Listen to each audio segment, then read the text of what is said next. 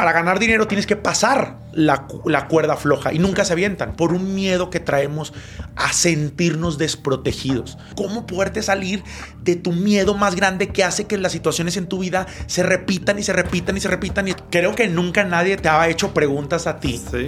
Y a mí me gustaría hacerte algunas preguntas. ¿Qué tan dispuesto estás a que platiquemos un poquito profundo? Pues estoy abierto, pero me da cosa porque Samael, eres horroroso. Me vas a hacer llorar aquí como los domingos de 2 horas. Oye, ¿se siente diferente estar en esta sillita? ¿Cuál consideras que fue la creencia más limitante que tuviste en tu vida? El sentido del merecimiento. Se murieron 42 pelados, güey, en las pandillas, güey. De la gente del internado, los he buscado a través de mi mamá.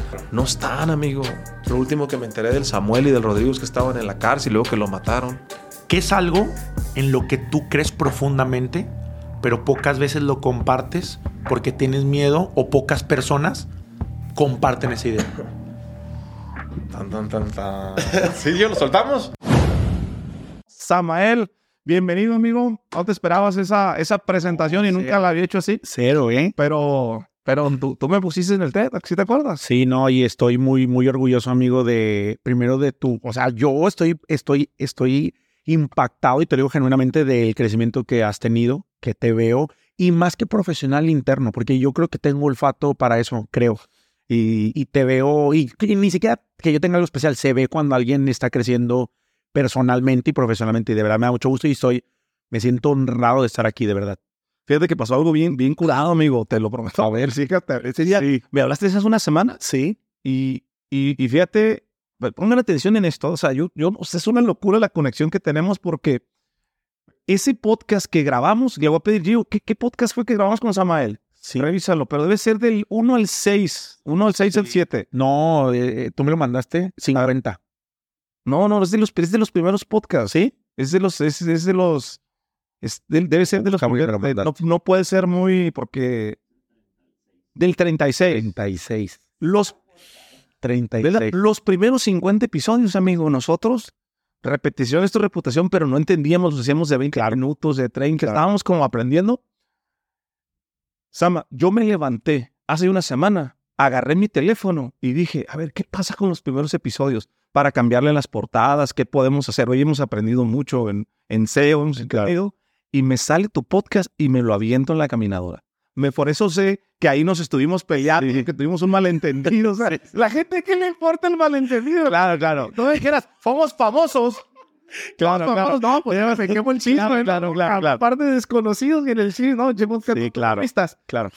Pero escuchen esto, familia. A los 5 minutos me habla Samael. Y ya tenías como 2 semanas que no me hablabas y me habla Samael. Sí. Y me dice, ahora sí.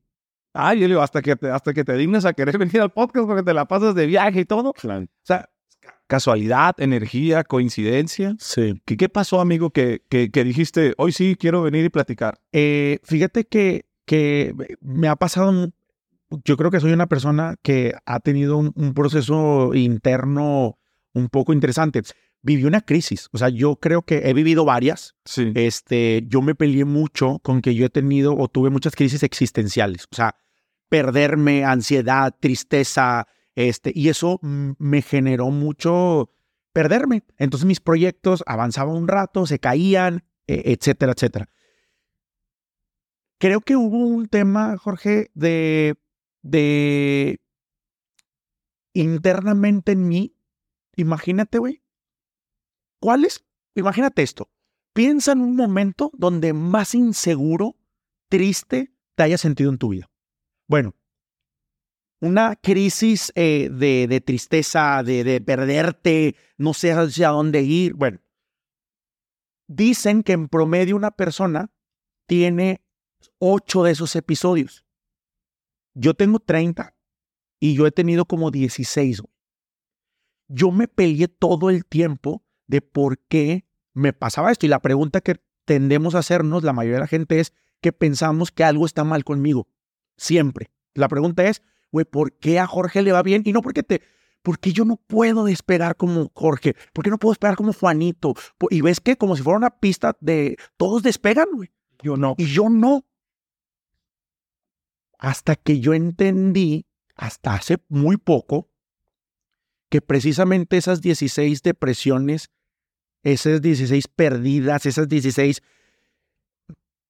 me estaban dando la materia prima de lo que yo soy, güey. Que es cada depresión, Jorge, que yo estaba teniendo, cada tristeza, de todo, que rompí una relación, que quebré un negocio, que la última es quebré un negocio, güey. Quebré mi negocio por si no, ya me aburrí, ya no quiero, ya no esto, ya no lo otro. Pero cada una de esas, Jorge, ha sido un ladrillo donde yo me voy hacia adentro. He tomado muchas terapias, he tomado mucho y logré dar con descubrir lo que yo hoy le llamo el proceso de la tarántula. ¿Cuál es la tarántula? Imagínate que tienes una fobia a las tarántulas. Por lo tanto, lo que hacemos naturalmente es no me quiero acercar a las tarántulas, ¿verdad? O sea, como yo tengo una fobia, lo natural sería pues no te acerques a las tarántulas. Me da miedo. Me da miedo, exactamente. Pero todos tenemos una fobia emocional. Hay un miedo al que le estamos huyendo todos los días de nuestra vida de manera inconsciente. Al rechazo, al abandono, al sentirme desprotegido, a la traición. Pero esto no lo pensamos, es que esto no ocurre a nivel mental. Bueno, el proceso de la tarántula es descubrir cuál es tu tarántula. Hice ese proceso. Descubro, que ahorita podemos adentrarnos a ese tema, descubro uno de mis miedos más grandes o de mi miedo más que tiene que ver con la desprotección. Yo viví muy chico, que al rato no me tenemos, pero mi único recuerdo de la infancia, Jorge, era que trabajar en un negocio que mi mamá tenía, porque yo vengo de una clase media baja.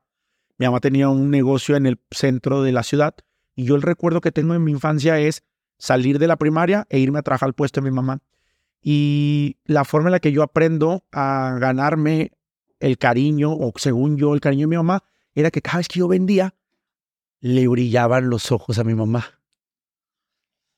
Y eso me empiezo a dar cuenta. Si yo vendo, mi mamá me aprueba. Si yo vendo, avanzo, ¿no? Y eso me trae un conflicto después de que yo me volví muy apegado al dinero. Tuve una relación muy tóxica con el dinero, porque siempre creí que si tenía dinero, entonces la gente me iba a querer o me iba a amar.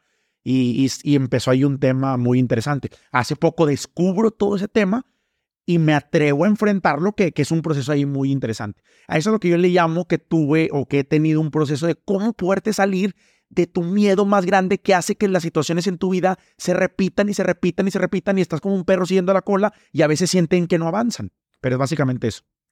¿Y cómo sales de ese miedo? O sea, es un proceso de 4 pasos. Número 1, descubres la tarántula. O sea, primero tienes que descubrir cuál es tu fobia, que es un proceso que tarda, ¿no? Primero, pero vamos a ponerle con una metáfora de la tarántula.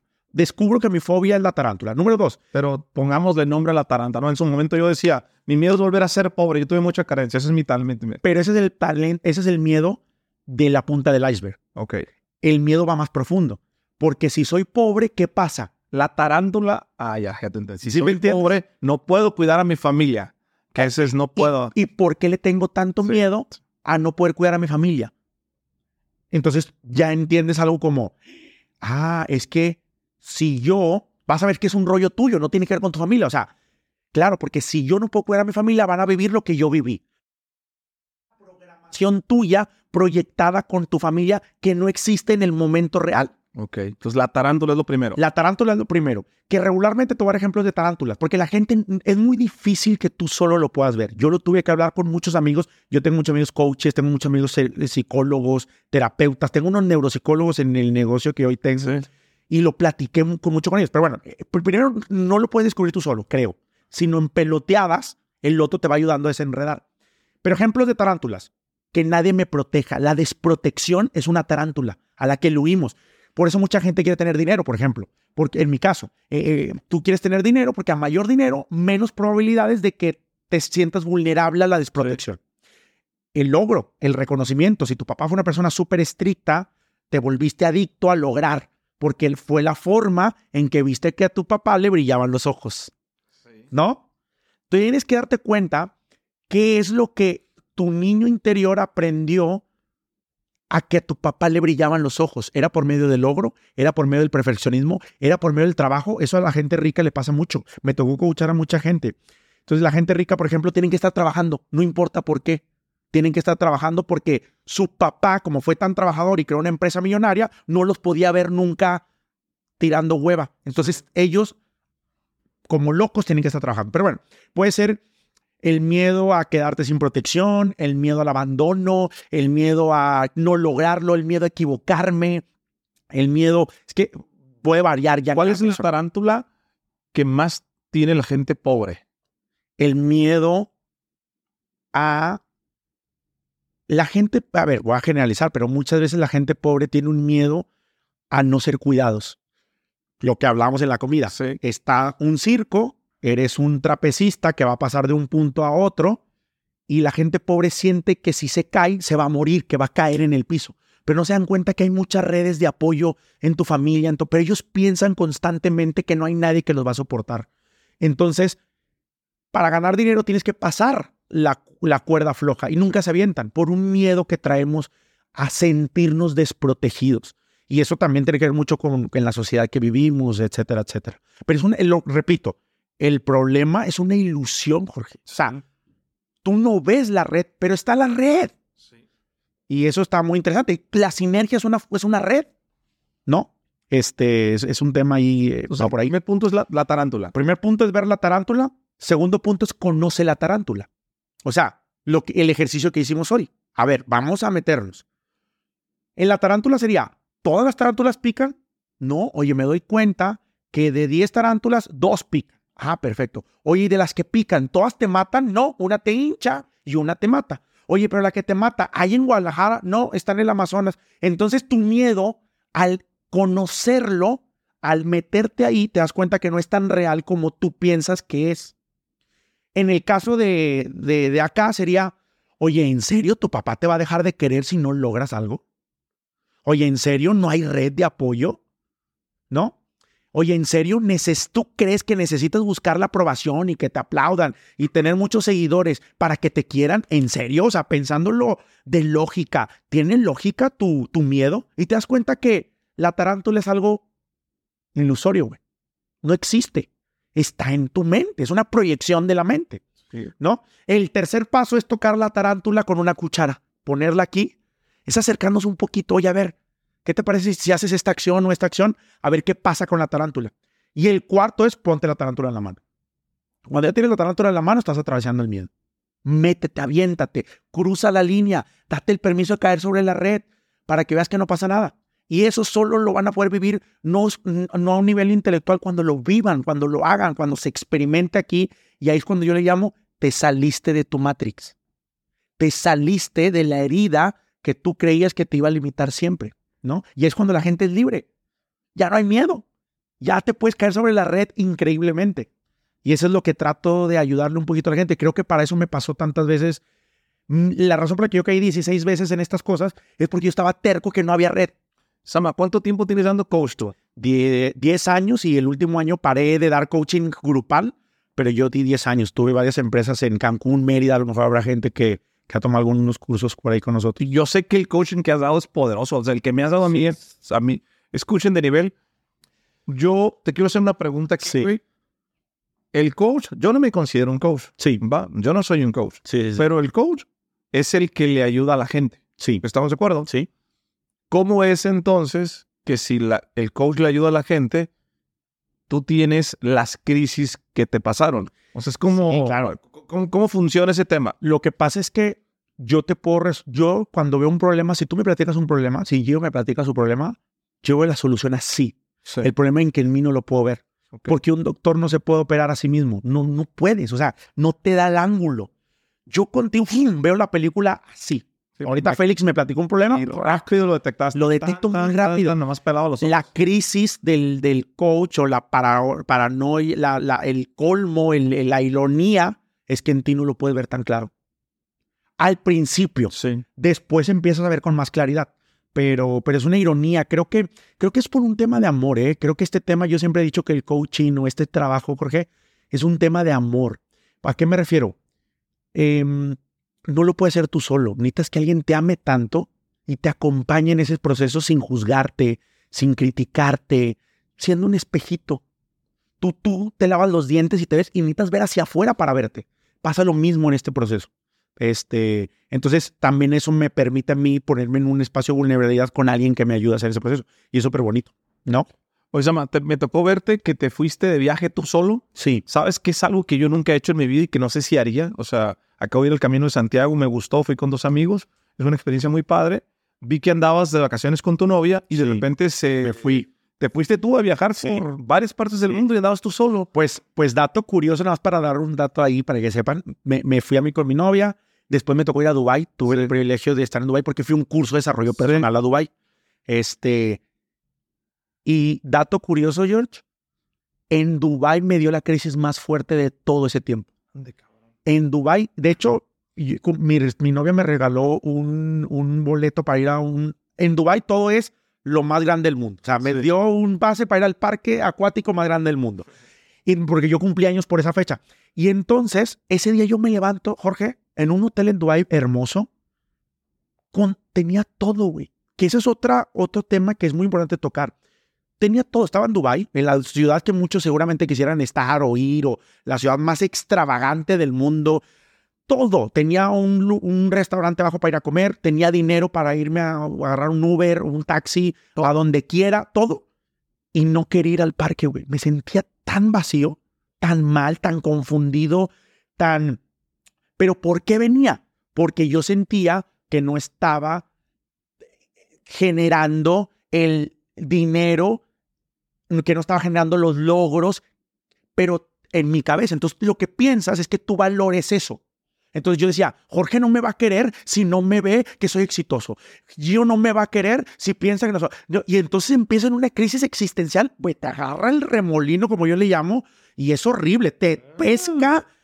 Y si están pasando por una situación así, que estén tranquilos. No, tranquilo, no te vas a morir, no te va... ¿Cómo quieres estar tranquilo cuando el hinche remolino va acá a la cabeza? Porque el problema más importante no es externo. O sea, yo siempre he dicho, el problema que tiene que entender la gente es que ese problema te va a resolver a ti. No tienes que resolver nada externo. No tienes que ganar más dinero. La solución no es ganar más dinero, no es tener más seguidores, no es hacer más. No es la solución, que es la que nos venden. ¿Te falta dinero? Ponte a trabajar. No es Es como decir, oye, tengo miedo a las tarántulas. No vayas con las tarántulas. Es lo que te dice la gente siempre. No sé si me doy a entender. Sí. Pero bueno, entonces yo me fui a ese viaje precisamente, me fui a viajar para encontrarme, ¿no?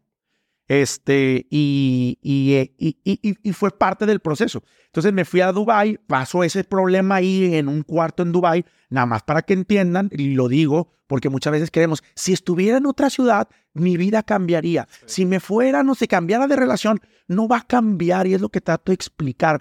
Si yo pudiera dar un mensaje, George, es: tenemos que mirar hacia adentro. ¿Cuál es tu tarántula? Porque si no atraviesas la tarántula, siempre, estés en donde estés, nada más te vas a meter aspirinas. Y se te va a quitar un ratito, pero va a regresar. Y se te va a meter un ratito y va a regresar. El trabajo es que encuentres cuál es la tarántula que te tiene atormentado. Ese es el tema. Y tú me preguntaste algo muy interesante. Tengo 10 años haciendo coach. 99.5 de la gente que he coachado, el problema es una historia en su cabeza que están inventando que no está ocurriendo ahorita. Entonces es un tema ahí muy interesante. Oye, de hecho se me había hecho una buena idea que le platiqué al Gio, que ¿qué te parece que creo que nunca nadie te ha hecho preguntas a ti? Sí. Y a mí me gustaría hacerte algunas preguntas como para... Tú sabes, o sea, para mí era muy importante que la plática contigo fuera muy natural y fuera real como las que tenemos afuera en la calle. ¿Qué tan dispuesto estás a que platiquemos un poquito profundo y que sirva para que la gente te conozca desde otra perspectiva? ¿Estás abierto? Pues estoy abierto, pero me da cosa porque hinche Samael, eres horroroso. Vas a hacer llorar aquí como los domingos de 2 horas. Sí, me late. ¿Qué piensas, Gio? Pero yo me siento ahí. ¿Qué te parece? 3, 4 preguntas. Okay. Pero para que la gente, porque yo tengo genuinamente algunas preguntas que te quiero hacer como para conocerte un poco más y tú sabes cómo es el tema. Pero hacemos ¿va? Va, que va. Vamos a hacer. Cambio. Por primera vez. A ver. Oye, ¿se siente diferente estar en esta sillita? Aquí está. ¿Qué tal? Pues, Sinergéticos, Mucho gusto. Voy a tener el placer de hacerle unas preguntas al buen George. Espero que lo conozcamos. La idea no es juzgar, es más bien entender. Y creo que es importante que generemos un espacio, Jorge, donde para poder conocer a alguien tenemos que apagar nuestro juicio. Sí. Tenemos que apagar si está correcto, si no está correcto, si está bien, si está mal. Y permitirnos conocer a la persona completita, natural y todo. Yo estas preguntas te las hago para conocerte, para que te conozcan, para saber de ti, para conectar contigo. ¿Te parece? Me parece bien. A ver, tengo unas preguntitas aquí que yo anoté. Sí. Ahí te va la primera. ¿Cuál fue la manera, Jorge, en la que tú aprendiste que a tu papá o a tu mamá o a ambos le brillaban los ojitos? O sea, ¿cómo aprendió el Jorge de niño a ganarse el amor de su papá y de su mamá? Nunca busqué ganarme el amor de mis papás, ni de mi mamá, ni de mi papá. ¿No? No, mi papá no lo conocí hasta que tenía 20 años. Claro.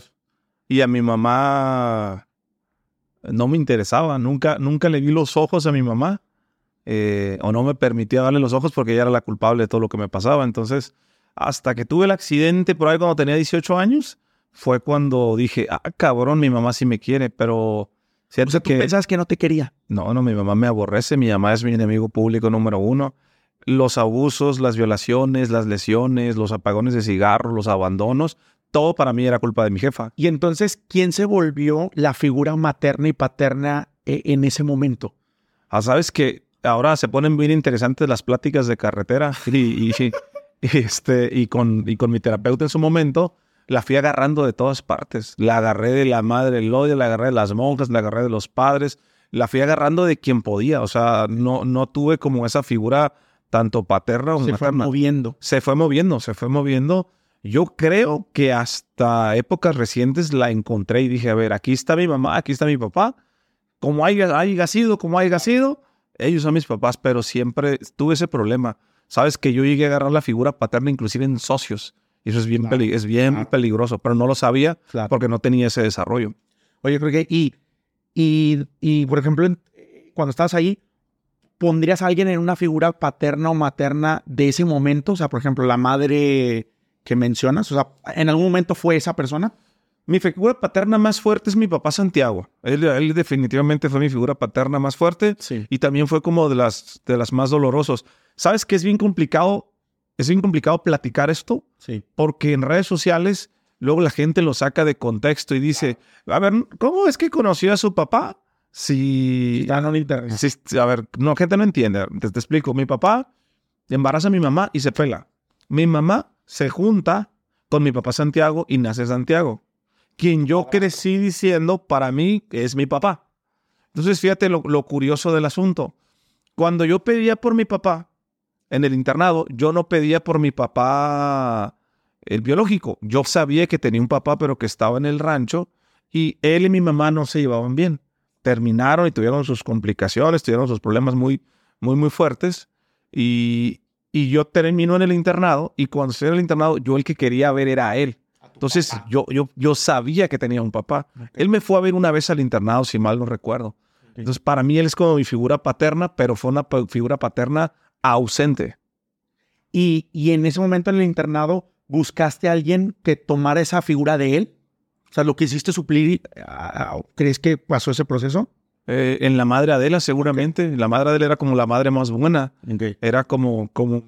O sea, si a ti te preguntara, ¿quién consideras que fue tu figura paterna o materna en tu infancia? ¿Sería tu papá Santiago o quién sería? O sea, en tu infancia. Sí, rápidamente. Sí, así rápidamente. Sería el padre Alfonso. Okay. Sería el padre Alfonso que se lleva el crédito, mi papá Santiago y la madre Adela. Entre ellos tres. Ok, ahora la pregunta es, de niño, ¿cómo empezaste a ver que te podías ganar su amor, su aprobación de ellos tres?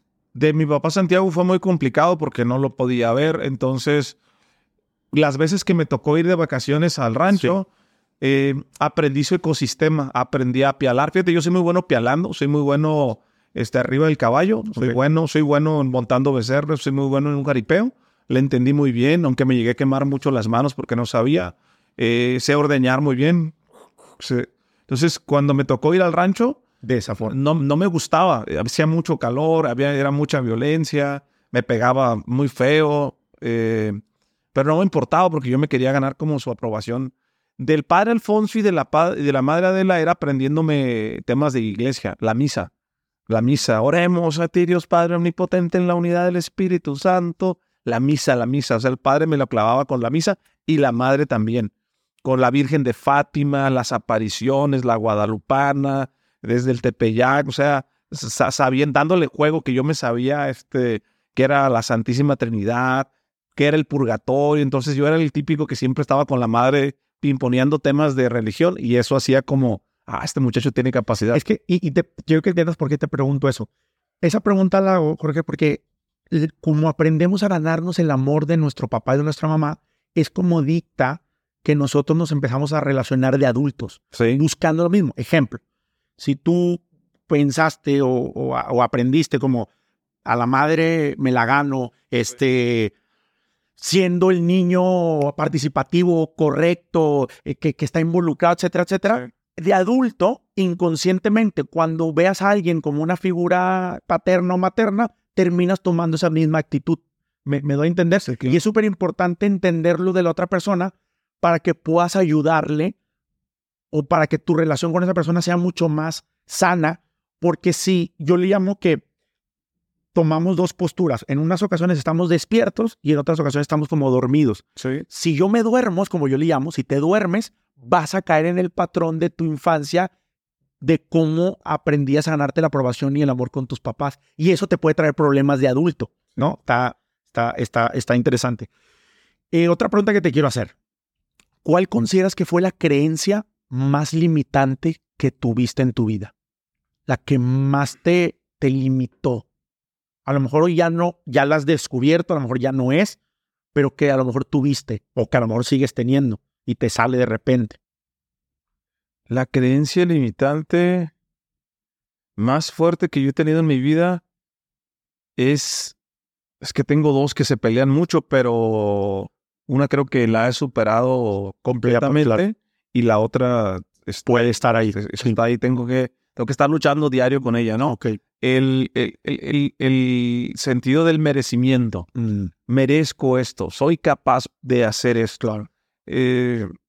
Me decían, quítate para allá, estorbo, no sirves para nada. Y eso me generó como un tema de morro muy fuerte. Entonces, de pronto, y me ha pasado en los negocios, y me ha pasado en la vida, y me pasó con las parejas, me tengo que estar haciendo coco watch. Yo de pronto aparento ser una persona muy segura, pero en el fondo siempre estoy peleando con él. Yo lo puedo conseguir. Fíjate que es bien irónico. Yo tengo conferencias donde inspiro personas, donde digo, si yo pude, tú puedes. Yo vengo de aquí, tú puedes hacer esto. Y he movido miles de personas en escenarios, pero yo tengo que convencerme todos los días de decir, te lo has ganado, lo has hecho bien, o sea, y veo que hay gente que no sé en su interior, pero que aparenta, tú los ves, caminan derechitos, sácale punta, que se la creen. Yo me tengo que ser cocoguas, yo tengo esa creencia limitante de si soy bastante, de si realmente lo puedo hacer y de si merezco esto. Eso es como lo que siempre estoy luchando. Tú sabías que eso me pasó precisamente antes de estar en este podcast. Dije, madre, ya que prendieron las cámaras, dije, oye, mi mensaje, lo que voy a decir será importante, le gustará a la gente.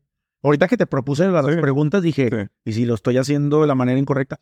Pero se me hace muy interesante porque creo que vivimos a veces en un mundo donde se aparenta que eso no ocurre.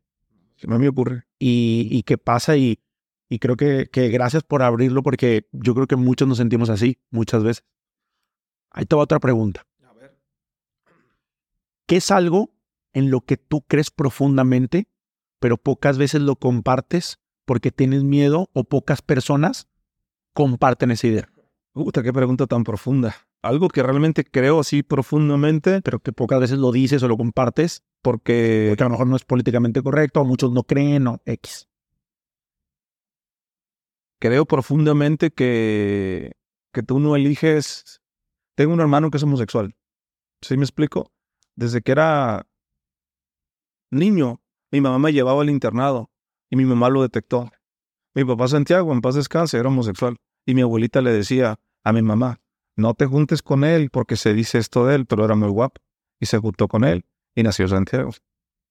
Y hay, yo no soy Domínguez, yo soy Cerratos. En la parte de ellos hay varios homosexuales en la familia. Es muy claro, es muy evidente, pero el 80% no lo ha admitido. Entonces, digamos que yo, sin ser homosexual, creo saber del tema. Porque cuando yo era niño, mi mamá, y esto no lo podía decir porque mi hermano no me lo permitía hasta hace un mes. Claro. Mi mamá me decía, fíjate muy bien en Santiago, porque Santiago es diferente. Tu hermano es distinto. Y mi hermano, desde que era niño, decía, a mí me gustan los tamales diosas. A él no le gustaba una pelota, le gustaba la jardinería. ¿Qué no digo abiertamente porque no es políticamente correcto y me van a tupir? Y si esto lo llega a ver alguien, lo saca de contexto, me ponen una putiza. Sí. Es que yo creo, amigo, que la gente está tan dañada, güey. Yo quisiera a veces hablar y decir, a ver, déjense de pendejadas y de ser homofóbicos y de decir que las lesbianas no heredarán el reino de los cielos y que si las compañías tienen una agenda y que si los niños y que si esto. Yo creo, o sea, es algo que creo profundamente, que se nace siendo, hermano. Que hay algo en los genes que se va a hacer. O sea, por más que tú le pongas a alguien, dale por acá. O sea, el que se ha acostado con una mujer y le gustan las mujeres, le gustan las mujeres. Y al que le gusta, le gusta. Claro, sale. Entonces, eso es algo que yo creo profundamente, que lo he platicado con mi hermano y que lo he platicado con sus parejas y con gente, pero que no lo digo abiertamente, porque si lo digo abiertamente, perdería seguidores que son religiosos y que creen los adultos, los homosexuales, no heredarán el reino de los cielos. Hay gente, amigo, que toma partidos, güey, que toma, soy rojo, soy de tal partido, soy de tal creencia, y todo lo que no sea en mi creencia, fuck it, güey. Claro. Entonces, a mí me gustaría, cabrón, que la gente entendiera que somos seres humanos, güey. No se trata de si soy binario, pero es algo que te lo diré aquí en este podcast, pero no es algo que voy a hacer, pero que sí quiero profundamente que respeta, hermano, respeta. Si un hombre y un hombre son felices, güey, déjalos que sean felices, deja de estar metiendo en su pinche vida, vive tu vida, dejen de estar señalando ese tipo de cuestiones. Creo que en mi otra vida fui activista, amigo, activista de esos así de con un parcarte y decir, a ver, vamos, el respeto. Pero no, a lo mejor soy un activista de closet y desde mi closet digo, 1 más 1 es igual a 3, compartir es bueno, el bien individual está en el bien común. Pero yo creo que hay un mensaje muy importante y que fue el que abrimos, que es, imagínate, amigo, ¿qué pasaría si pudiéramos las personas dejar de juzgar un ratito? O sea, yo entiendo que tú puedes creer en lo que tú quieras y está perfecto, pero oye, si tú haces X cosa que yo no estoy de acuerdo, puedes respetar y no juzgar y entender que la otra persona está en un proceso. Y creo que a veces mucha gente que no tiene un trabajo con ellos se casan, vamos a poner el ejemplo de una religión, no porque la religión a veces sea mala, la gente lo toma con una postura y con un ego no manejado, no dominado, y entonces creemos que tenemos la verdad. Y entonces, no sé en qué momento empezamos a creer que mi verdad es mucho más importante que la tuya y te la tengo que imponer y tú estás mal, cuando creo que es muy importante que le bajemos un poco a esa parte de ego y poder conectar, porque sería algo increíble, ¿no? Entonces, evidentemente no es para que si alguien está de acuerdo o no, sino es más bien, como mencioné anteriormente, de no juzgar y de entender y conocerte un poco más como persona, porque yo creo que eso nos va a ayudar mucho como personas. Ahora, ahí te va otra. ¿Qué es lo que la gente que más te ama te reclama de tu personalidad o te pide que cambies? Tiempo. La gente que más me ama, lo que más me recriminan es tiempo. Tiempo. Mi esposa, mis hijas, mi mamá, mis amigos, mis socios, mi familia me pide tiempo. Te lo decía hace rato, que yo me siento hasta más sinergético, me siento más buena gente, pero hay personas, amigo, que hoy piensan que soy más creído o que soy más como más mamón. Sí. Y yo me siento más sinergético que nunca, solamente que el tiempo, amigo, por más administración de tiempo que tenga, para la gente que te ama, nunca va a ser suficiente. Claro. Porque la gente que te ama y que te ama tanto, ¿sabes qué quieren? Todo tu tiempo. Claro. Entonces, para mí eso ha sido fuerte. Mi hija Jimenita, veo 2 películas con ella y me encanta ver películas. Una de las partes que más disfruto hoy de mi vida, amigo, ¿sabes que me di cuenta, güey? Con mi esposa, yo no vi caricaturas, güey. De morro, puras caricaturas de José el Soñador, de Job, de Abraham, de Moisés, todas películas bíblicas, güey. Sí, claro. Yo no vi Pocahontas, yo no vi la espada en la piedra, el grillo, hermosa cuando sacan la espada en la piedra. O sea, ahorita te puedo sumar un repertorio de 30 películas que he visto con Jimenita, Mulan, películas que de mi época yo pude haber visto y no vi. ¿Sabes cuál es la única película que vi? Que sigo sin entender por qué. A lo mejor tú me puedes decir. ¿Sabes cuál es la única película que las monjas nos llevaron a ver al cine y era la autorizada? Y la vi un chingo de veces. La del Rey León. ¿A poco? No sé por qué. O sea, si yo tuviera una monja, la madre encargada, la madre Nedina, le preguntaría, oye, madre, no sea cabrona, ¿por qué si nos dejaba ver el Rey León y todas las demás no? Y nos la ponía. No lo sé, la otra vez se lo preguntaba a mi esposa, pero contestando tu pregunta, es el tiempo, güey. Lo que la gente que más me ama, más me dice es que le des más es tiempo. Yo doy tiempo, te digo, veo 2 películas, pero Jimenita quiere 3, güey. Y si le doy 3 a Jimenita, sí, va. los cuentos se los leo 2 veces, pero ella quiere un tercero. O sea, siempre hay. ¿Y cómo te sientes con ese tema? O sea, a veces te sientes un poco como que puede haber de pronto que estés trabajando y chinga, vaya, me están pidiendo tiempo. O sea, de repente hay algo de conflicto en ti como... O ya lo has sabido manejar muy bien, o cómo es ese proceso. Ahorita ya no hay conflicto. Ese conflicto fue el más grande de hacer redes sociales. El hecho de cada video que estoy aquí, cada que hago es un tiempo que le estoy quitando a mi familia. Ahorita no. Hoy he aprendido, leí un libro que es mi favorito, amigo. Se llama Cómo suprimir las preocupaciones y disfrutar de la vida, de Dale Carnegie. No es el más famoso de él es Cómo ganar amigos e influir en las personas. Y él te da 500 técnicas. A lo mejor estoy exagerando con lo que te digo, pero muchísimas técnicas de cómo evitar la preocupación. Y yo soy un hombre muy preocupón. Me preocupaba. No le estaré trayendo el tiempo suficiente. Si me muero, ¿cómo me van a recordar a mis hijas? Si soy buen esposo, si lo hago bien, si soy buen proveedor. Siempre me estoy preocupando por pendejadas que ni van a pasar. Y ahí me enseñó algo. Vivir la vida por estancos. La vida es como un barco. Cuando un barco se está hundiendo, pongamos el ejemplo del Titanic, los barcos tienen estancos o tienen compartimientos. Cuando un barco se hunde, un capitán no agarra y cierra todos los compartimientos. Cierra los primeros, ¿sí? Donde se va a llenar el agua y vas a vivir tu vida por estancos. Entonces, lo que he aprendido a hacer y me ha funcionado poderosísimo es, si estoy grabando un podcast con Sama, estoy aquí, estoy en esto. Siguiente semana me voy a ir, he aprendido también a combinar. Me contratan una conferencia en Cancún, le digo a mi esposa, y he aprendido cómo es el estilo de vida ahora. Amor, vamos a dar la conferencia. Voy a estar 1 día y medio en conferencia, en firma de libros y todo. Pero los otros 5 o 6 días me puedo quedar. Fíjate la pregunta que me hace mi esposa. Amor, ¿vas a estar conmigo o vas a estar con tus seguidores y con todo esto? Porque si no, prefiero ir al departamento que tenemos en la playa en Vallarta porque voy con mi mamá y me ayuda con las niñas.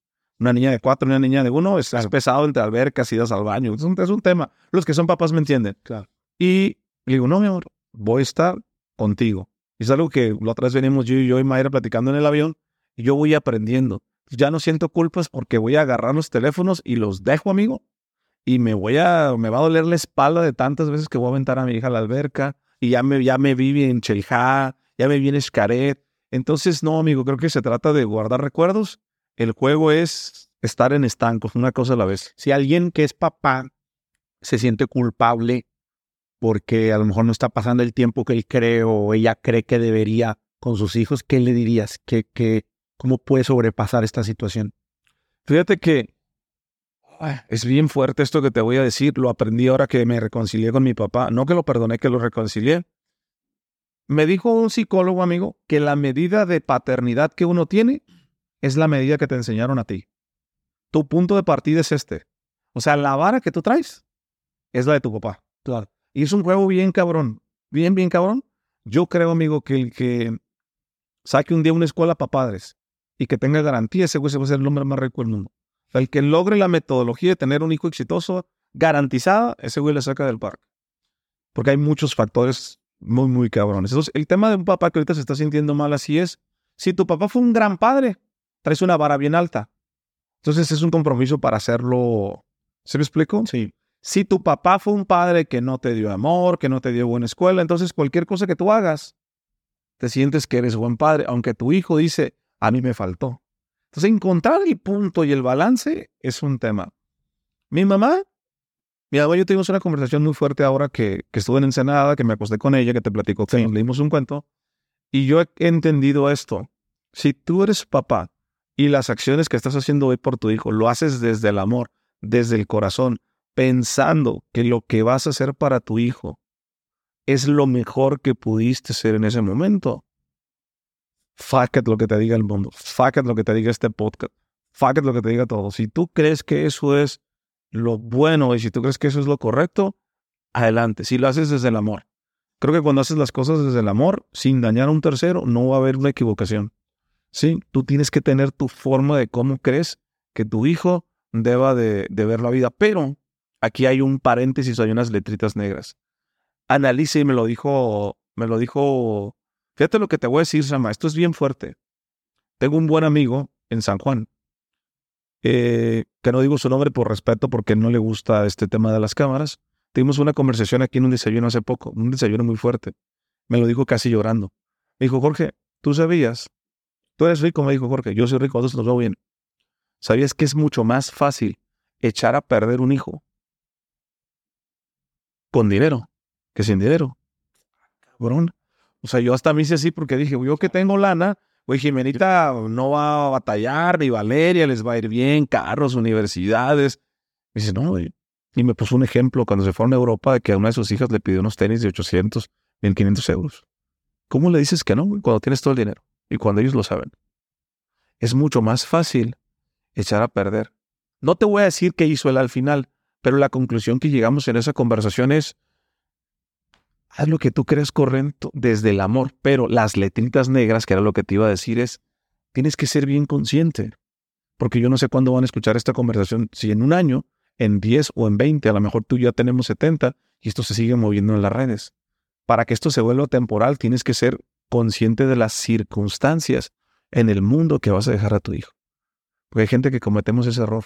Le enseñas algo que tú crees que para ti es relevante como familia. Pero hermano, ¿cómo está el mundo, güey? Claro. Tengo un amigo que se vino, que lo quiero mucho y tú lo conoces, que él estaba en Estados Unidos, le iba bien, exitoso, empresas y todo. Él agarró y en Estados Unidos empezaron a tener la agenda heterosexual, bisexual, los libros de texto, las películas de Disney. Él se escandalizó. Se fue a vivir al punto más lejano de México para agarrar a su hijo porque él no quería que viviera en Estados Unidos porque no se vaya a hacer. ¿Tú me entiendes? Sí, de esa ideología. Él es mi amigo y yo lo quiero mucho. Ojalá que no vea esto porque se me puede sentir. Pero, güey, ¿tú crees que en el punto más lejano de México, con internet, su hijo no va a saber lo que está pasando en el mundo? No, claro. Entonces, es lo que te digo. O sea, claro. No sientes culpa, dale a tus hijos lo mejor desde el amor y ten en cuenta esas letritas, que es lo que yo he hecho, ¿no? Sí, definitivamente. Y creo que es un tema, híjole, bien complejo. Fíjate, cuando fui a Dubái, dato interesante, yo fui a unas conferencias de desarrollo personal y yo iba a una de un chavo muy específica, que a mí me gusta el chavo, yo ya lo seguía. Pero antes hubo otros speakers. Sí. Y salió una chava que ella habla se llama doctora Shefalis. Creo que es gringa. Su contenido es en inglés, pero ella habla de algo que se llama padres conscientes. Y se me hizo muy interesante su filosofía de cómo educar. Ella decía que los padres, cuando veían un problema en los hijos, no sé, mi hijo está bien berrinchudo, ¿no? Sí. Pues había que corregir al hijo. La filosofía de ella es que que los hijos venían o demostraban o sacaban a la luz las heridas más profundas de los padres. Okay. Y eran una forma de que el padre podía trascender su trabajo espiritual y de conciencia a un nivel más grande. Pero no lo entendían así. Entonces, mi niño es bien inquieto, métele unos cintarazos antes. ¡Ah! Y ella dice que ver hacia ti era la forma de poder ayudar a tu hijo. Y se me hizo muy interesante. A mí me gusta mucho esa filosofía. Yo no soy papá, pero se me hizo muy interesante eso y se lo compartí a mi hermana, que ella es mamá pero tener tu hijo toca las heridas más profundas y miedos más grandes que a veces tenemos. Sí. Y muchas cosas que como papás tienen, lo ves en el otro y lo que ocurre, hay un libro que se llama Luz en la sombra, Hay una chava que se llama Debbie Ford que habla de la sombra. No sé si has escuchado este tema de la sombra. La sombra es un aspecto de la personalidad que nunca jamás queremos mostrarle al mundo. Es ese aspecto que nosotros no queremos que nadie se entere, que nadie sepa, pero se llama la sombra porque lo tenemos en la parte más oscura. Sí. Porque es precisamente todo lo que a veces son deseos reprimidos que tenemos. Freud lo decía, tenemos, oye, estoy casado, pero de repente una chava y, ay, es un deseo. No es que lo vas a hacer, pero Sigmund Freud decía que el ser humano tenía una parte en la personalidad que sentía deseos y su trabajo era controlarlos, saberlos llevar, y eso sería la parte como consciente, ¿no? Sí. Pero esos deseos existen. Entonces, esos deseos muchas veces los reprimimos, los suprimimos porque socialmente no son aceptados. Entonces, lo que hace la sombra es proyectar mi sombra en ti. Por eso ocurre mucho que hay gente que dice, vi a Gio y me cagó. Oye, pero no hablé con él, güey. Ni crucé palabras, nada más lo vi y me cayó mal, por dar ejemplo, güey. Siempre, todos le tuvimos a Johnny. Sí, ¿verdad? Es que Gio es el ejemplo. Es común de esa silla, siempre los resultados para Gio, ¿verdad? Sí, claro. Entonces, bueno, lo que ella decía, explicaba es, el hijo te demuestra tus sombras que no quieres ver. Que si eres abusivo, ve su parte abusivo. Que si eres manipulador, ve su parte manipuladora. Que si eres una persona que te encanta llamar la atención, tu hijo tiene esa parte. Y tú justamente es lo que más rechazas de eso. Ahora, eso se puede llevar a cualquier área de tu vida, ¿no? Te puede pasar con un amigo, con conocidos. Precisamente la gente a veces que más nos cae mal, entre comillas, tiene que ver con una parte de nuestra sombra que estamos como repeliéndola, pero es a nivel inconsciente, ¿no? Sí. Pero bueno. Oye, a ver, cambiando un poquito el tema, un tema interesante. Que esto lo hablamos hace rato, y esto es porque la primera parte fue como ver la parte, entre comillas, Sí. que no muestras tanto, pero también creo que hay una parte muy buena tuya, que es, también hay una parte muy buena tuya, como si no hubiera... Lo bueno que es mi amigo, ¿no? Lo bueno que creo que hay algo ahí que puedo rescatar. Me está tirando un cumplido, me está... Ay, es que dividí las preguntas así. ¿Cuál es tu don y dónde sientes que genuinamente nadie o muy pocos son mejor que tú? Mi don, mi superpoder. Yo lo tengo identificado, pero bueno, a ver tú. Es encontrar madres elodias, amigo. Sí. Mi don es encontrar, tú ponme en un ecosistema y yo voy a encontrar la forma de llegar a la persona correcta. No importa al líder, al que mueve todo. Al líder, al pandero, encontrar la madre elodia. O sea, esa es mi habilidad natural. O sea, lo traigo de agencia. Eso es la madre elodia, para que no sepan, porque yo he escuchado mucho de la historia, que vayan a ver tu plática o algo, porque ahí van a entender el contexto que significa la madre elodia. O a lo mejor ya lo saben, sí. Algunas personas que están viendo por primera vez no lo van a saber, pero se las puedo platicar en un resumen de un minuto. Yo crecí en un internado, me dejan a los 6 años. En el internado me pasan un montón de cosas, no tengo un mentor, no tengo nada. Y yo me empiezo a dar cuenta cuando empiezan a llegar los abusos y las violaciones. Pues yo empiezo a andar, yo le llamé la cara, me lo lengo, andar todo agüitado. Y me di cuenta que había 5 monjas en el internado y que las monjas respetaban mucho a los sacerdotes. Besito en la mano, monseñor. Y yo decía que este güey es importante. No sabía que era un sacerdote, era un niño. Y él siempre traía un libro rojo. Yo veo el libro rojo que todos teníamos en la cama, pero nadie quería leer porque es aburrido. Cuando yo aprendí a leer, con los años, no recuerdo las 8 o a los 9, en esa temporalidad del internado, empiezo a leerlo, los evangelios, y me aprendo palabras, que templanza, que mansedumbre, que fortaleza. Y en misa empiezo a pedir por una monja, que la monja estaba en un pasillo donde nosotros comíamos. Estaba Jesús, estaba Juan Bosco y estaba la Madre Elodia. Y las monjas nos decían, pórtense bien, porque si no se portan bien, Dios los va a castigar, porque Dios está en todas partes. El Dios que me presentaron de niño no era el Dios de amor, era el Dios castigador. Y el que tenga duda, mire a Juan Bosco. Y había un cuadro de Juan Bosco que si tú lo volteas a ver, caminas para acá te ve, si caminas para acá también te ve.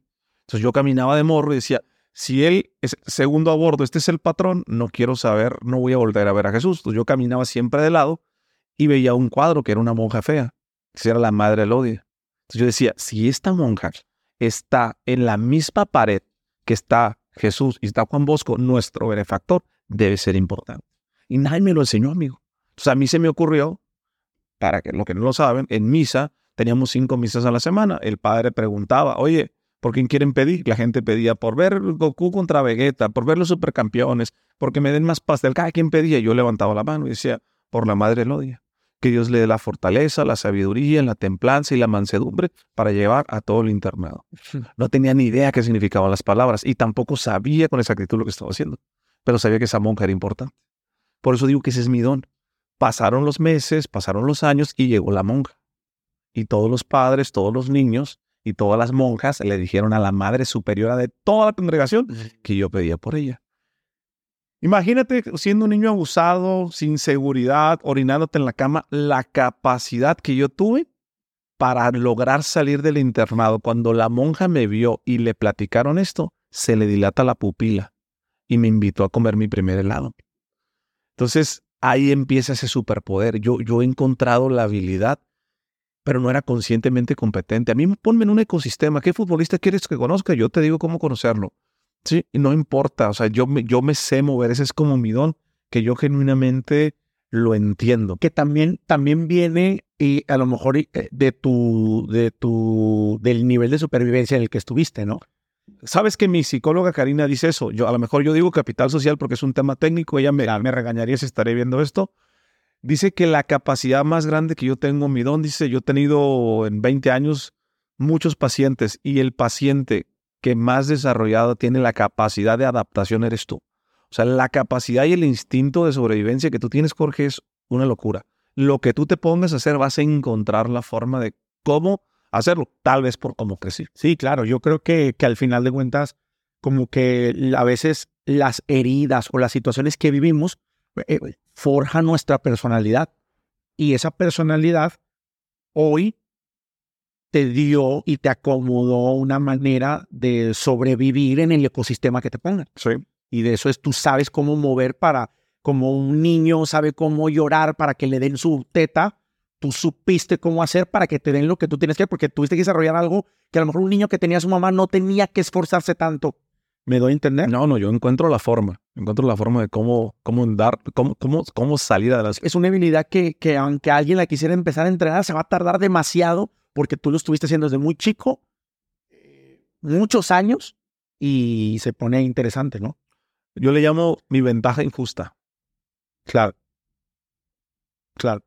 Oye, ¿y crees que también se puede percibir a alguien como, o nunca te dijeron así como, porque también se puede ver desde otra perspectiva, que alguien lo pueda percibir como, Jorge es muy agradador, o algo así? ¿No te fue algo así? ¿O que alguien lo pueda percibir así? Se puede percibir como barbero, exacto, como manipulador, como persuasivo, como... Sí, como manipulador. Como manipulador, sí se puede percibir, o sea, porque creo que socialmente esas palabras son como negativas o no son tan aceptadas, pero te digo, pero es tu esencia, es mi esencia. Y como todo, yo creo que tiene que ver con la intención que la hagas, ¿no? O sea, no es lo mismo que tú lo utilices meramente para tu beneficio y para sacar algo, bla, bla, que como veo que lo has estado haciendo, que es para llevar un mensaje que quieres, o sea, creo que es muy diferente.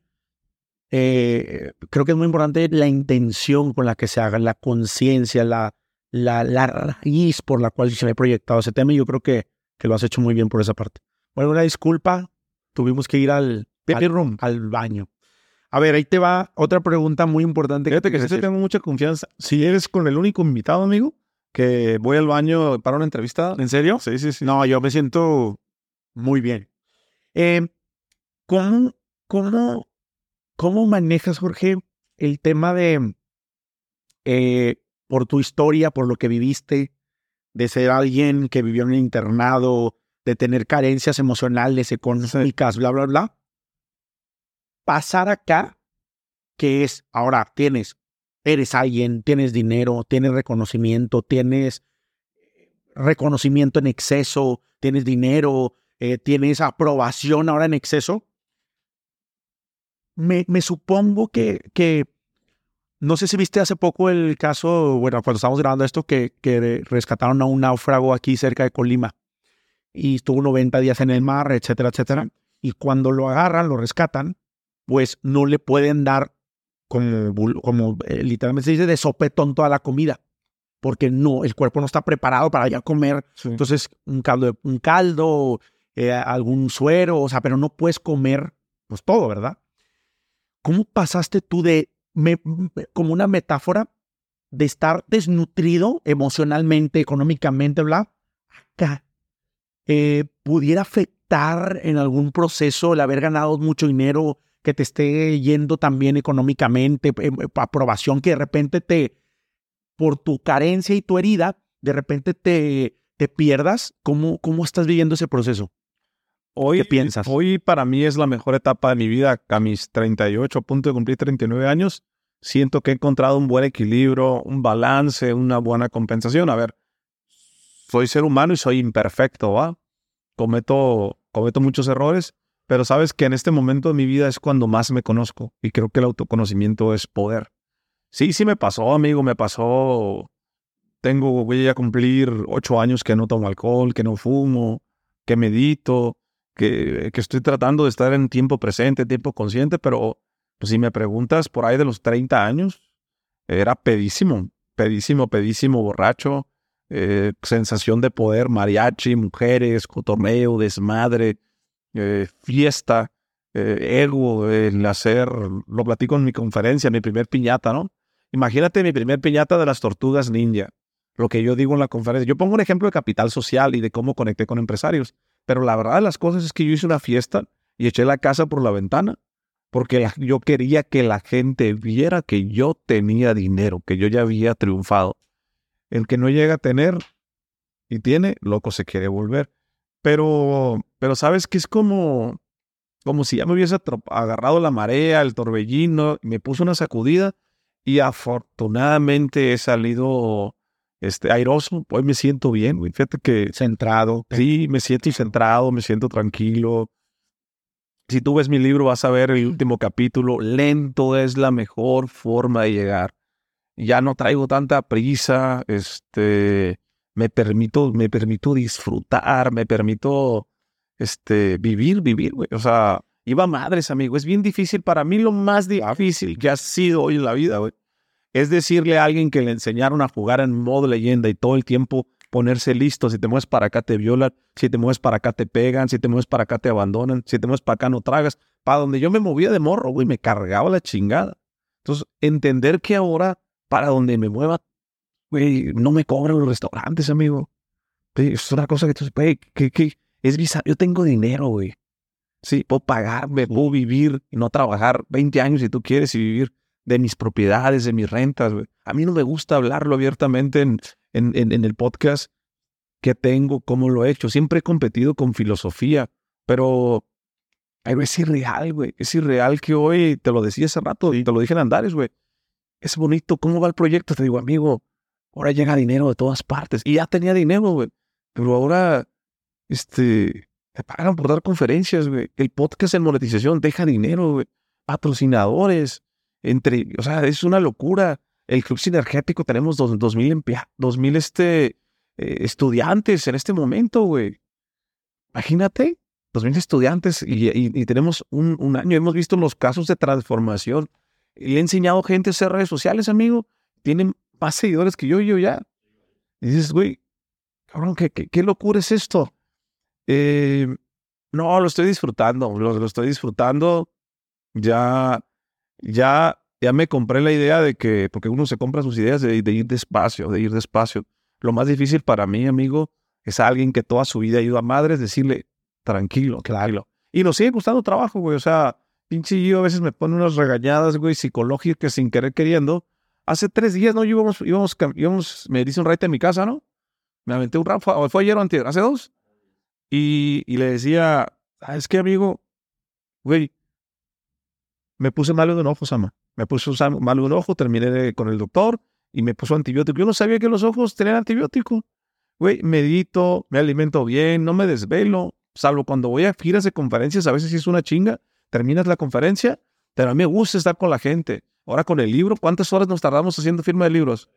3, 4 horas y yo los escucho, termino y luego me invitan a la cena de empresarios. A veces termino de madrugada, me levanto el día siguiente y voy a dar otra conferencia. Para no hacerte el cuento muy largo, amigo, terminé en el hospital, me pusieron antibiótico en el ojo hace 2 días, me dijeron tienes que bajarle porque te expones mucho a esta luz, amigo. Tú te estás grabando, pero imagínate yo todo lo que grabo todos los días, más todo este tema, me decías, tienes que bajarle. Yo decía, güey, pero ¿cómo bajarle? Pues si yo estoy fuerte, estoy bien, o sea, y caí en cuenta que ya voy a cumplir 40 años, amigo. Claro. Ya voy a empezar en el otoño de la vida. Claro. Y le digo a Gio, vamos muy rápido, queriéndome poner yo reflexivo. ¿Será que tendremos que bajarle? ¿Cómo ves? Me dice, ¿para qué te contesto, güey? De todas maneras, lo que te diga, no le vamos a bajar, güey. No sabemos. No sabemos cómo ir despacio y tranquilo. Está bien cabrón este tema, güey. Claro. Porque cuando has vivido toda tu vida en chingue y recio para que no se atore, sí, ahora estamos... O sea, tú te acostumbraste a ir a prisa o rápido y que no se te fuera a acabar. Y ahorita a lo mejor ya no es necesario ir a ese nivel, pero inconscientemente lo traes interiorizado. Pero no veo a nadie en la organización que quiera irle a bajar. ¿Quién vemos que le quiera bajar, güey? O sea, no sé. La organización es o sea...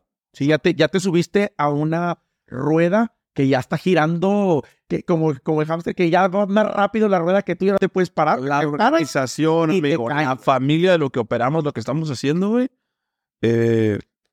no hemos aprendido a ir más despacio. ¿Qué te mueve? O sea, para que estés haciendo todo eso, para que estés así y grabando, y ¿qué mueve a Jorge Serratos en el fondo, güey? ¿De dónde saca la gasolina? ¿Qué te mueve real? Sí. ¿Qué te mueve? ¿Por qué? ¿Para qué? ¿La respuesta de reina de belleza o la neta así en el fondo? Quiero presentarte al patrocinador de Sinergéticos, mi libro, Sinergéticos, la sinergia puede cambiar tu vida. ¿Quieres saber más del concepto 1 más 1 es igual a 3? ¿Cómo aplicarlo a tu vida, a tu negocio? Conocimiento, pero desde el punto de vista de autoconocerte. Tu repetición es tu reputación. Cómo tener hábitos ganadores. Cómo sin tener buenas relaciones, buen apellido, buen contexto, crear un networking poderoso, capital social, lo que yo le llamo construir tu madre elodia. Y sintonizar con el corazón, cómo ayudar, cómo compartir, cómo unirte a este concepto de ser sinergético, que no tiene nada que ver con una membresía, nada, simplemente es entender que compartir es bueno. Tengo 10 años pensando en este proyecto y hoy lo veo materializado en un libro, te lo recomiendo mucho. Aquí te dejo los códigos para que lo puedas adquirir y me dices qué piensas. ¿Sabes que hice un ejercicio, amigo, hace poco? Y se cuenta que en el ejercicio que me aventé, tuve una conversación con todos los Jorges que yo he tenido, güey. Desde que tengo uso de conciencia, desde los 6 años. 6, 7, 8, 9, va. Yo creo que el Jorge que más le sufrió fue el Jorgito de niño, güey. Ese morro de entre los 8 y los 10 y los 12 años. Le sufrí duro, güey. Fue muy culero, güey. Fue muy culero. Yo estoy feliz de mi historia, amigo. Yo en mis conferencias, yo no digo que mi historia es una historia triste. Es una historia, amigo, de resiliencia, de transformación, de sinergia. Yo creo que todas las personas venimos al mundo a contribuir con algo, un granito de arena, güey. Y yo creo que mi forma de contribuir con este granito de arena, amigo, pero yo no lo sabía porque tú lo sabes. Cuando empecé a hacer redes, tú me conociste. Yo no quería contar mi historia, güey. Sí. Cuando empecé a contar la historia y llegaron los famosos 25,000 mensajes de la entrevista de Nayo, me salvaste, pude perdonar, ya no me suicidé. Entendí, güey, que ese Jorgito, que está allá afuera, güey, que se llama Pedro, Raúl, Saúl, Gio, Diego, Armando, Tere, Mónica. Ese niño interior, lo que le llaman los coaches, güey. Sí. He ayudado a muchas personas a que tenga una vida, güey. No digo una vida de grandeza, no digo una vida de plenitud, una vida más sinergética. Una vida más de entender que venimos de la misma fuente y que el hecho de compartir es bueno. Lo que me mueve es ayudar, güey. A mí, genuinamente, yo creo que heredé el corazón bueno de mi jefa, doña Tunga, güey. Entonces es ayudar, güey. Yo disfruto más, te lo he dicho, lo platicamos en Andares. A mí la lana no me mueve, güey. No es más el hecho de la trascendencia de poderle ayudar a alguien más, güey. Sí creo que soy una persona que lo trae en el ADN de ser sinergético, güey. De eso que digo a la gente, compartir. Es muy bonito, amigo, dar una plática, dar una conferencia a cientos o miles de personas y ver cómo ellos, amigo, se conectan, güey. Pero te voy a ser bien honesto con esto, Sama. Esta pregunta que me acabas de hacer, No sé si te contesté tan asertivamente como yo quisiera en mi cabeza y en mi mente. A lo mejor tú me decías, yo tengo un despertar y tengo muy claro y lo anoté. Yo sé, amigo, que los próximos 2 años, con todo lo que está pasando, voy a encontrar esa oración de decir. Hay gente que lo dice, pero yo no le creo. Ayer hablaba con un güey que me decía, estoy viviendo mi propósito, que es trascender e impactar a 1 millón de personas a que vivan una vida de grandeza y que conecten. Pero no sientes que conecta. No mames, dijiste, esto fuiste a una agencia de branding, güey, te hicieron tu frase mamadora, güey. Claro. Pero tú eres puro pedo, güey. Así lo dije, pero se lo dije, no se me puede ofender, güey. O es la famosa respuesta de reina de belleza. Sí. Yo te voy a decir que vi, amigo. Y sí, mira, se me pone la piel chinita, que entendimos. Yo soy alguien que se está construyendo, amigo. ¿Sabes que yo sufría, güey? Ahora que con las conferencias que ha sido un boom. Yo tengo 4 tipos de conferencias. Vamos a hablar redes sociales. Yo me considero un especialista, amigo, en cómo construir una marca en redes sociales más que muchas personas. De lo mejor que yo sé hacer técnicamente es eso. Lo que hemos aprendido es una locura.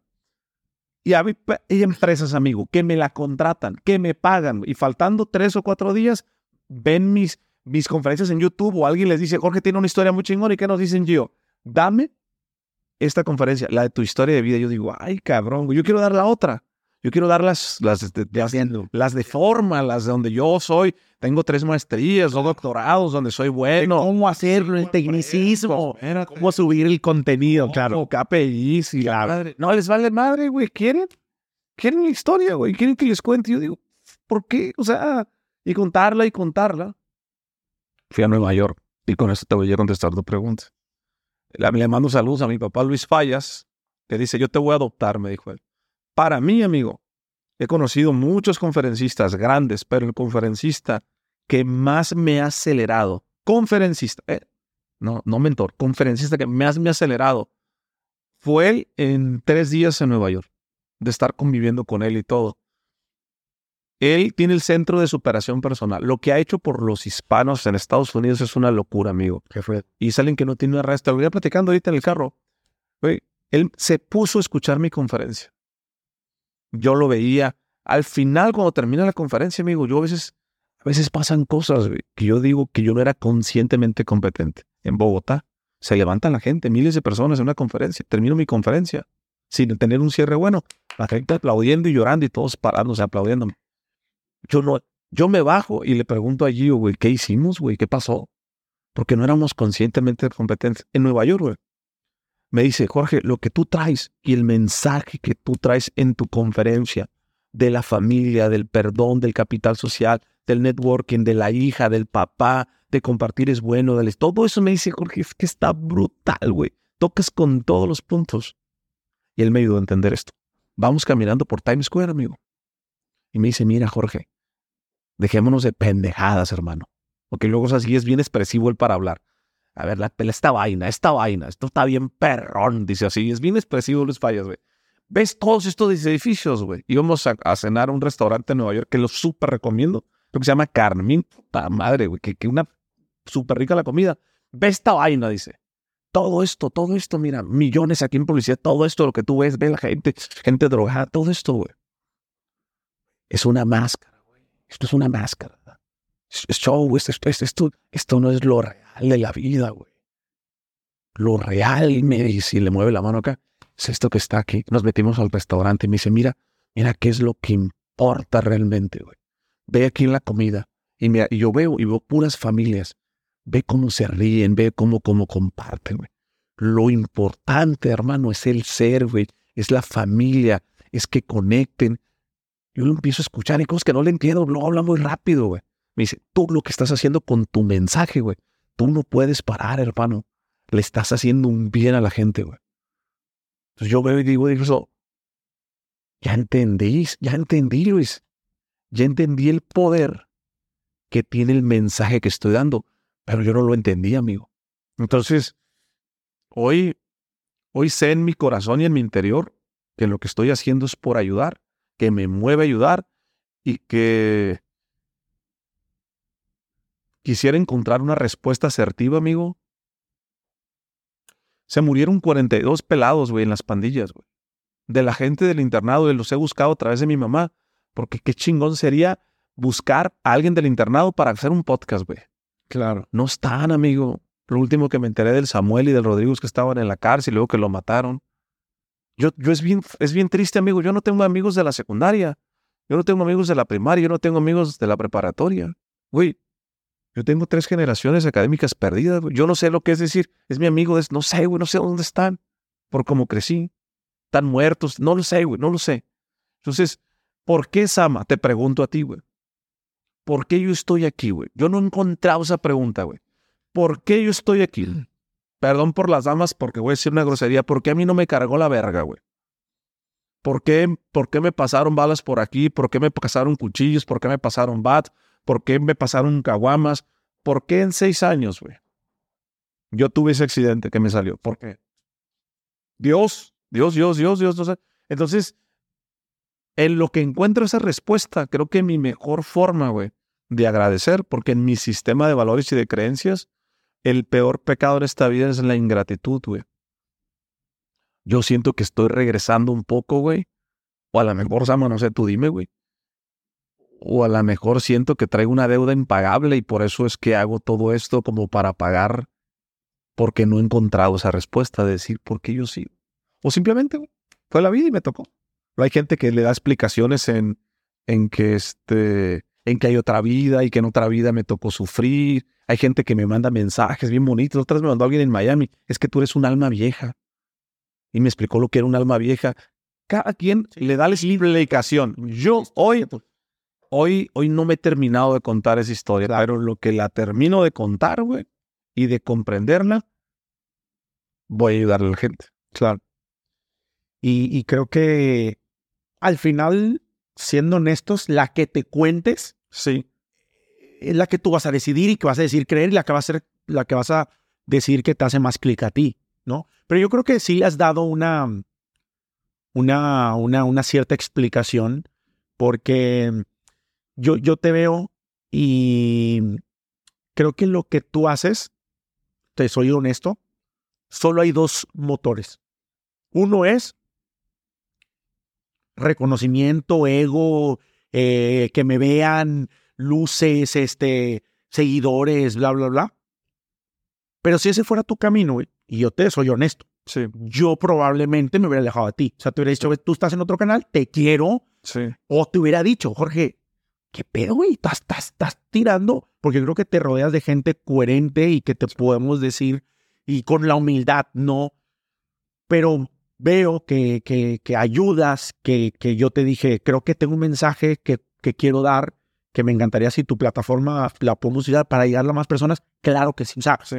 Entonces habla de que el otro motor es apoyar, ayudar, transformar, educar, dar herramientas, y creo que se nota. Ahora, me supongo que siempre va a haber alguien que te va a ver con los ojos de que lo está haciendo por ego o algo así, pero eso ya no te corresponde a ti. En el fondo, tú sabes quién eres y con cuál intención lo estás haciendo.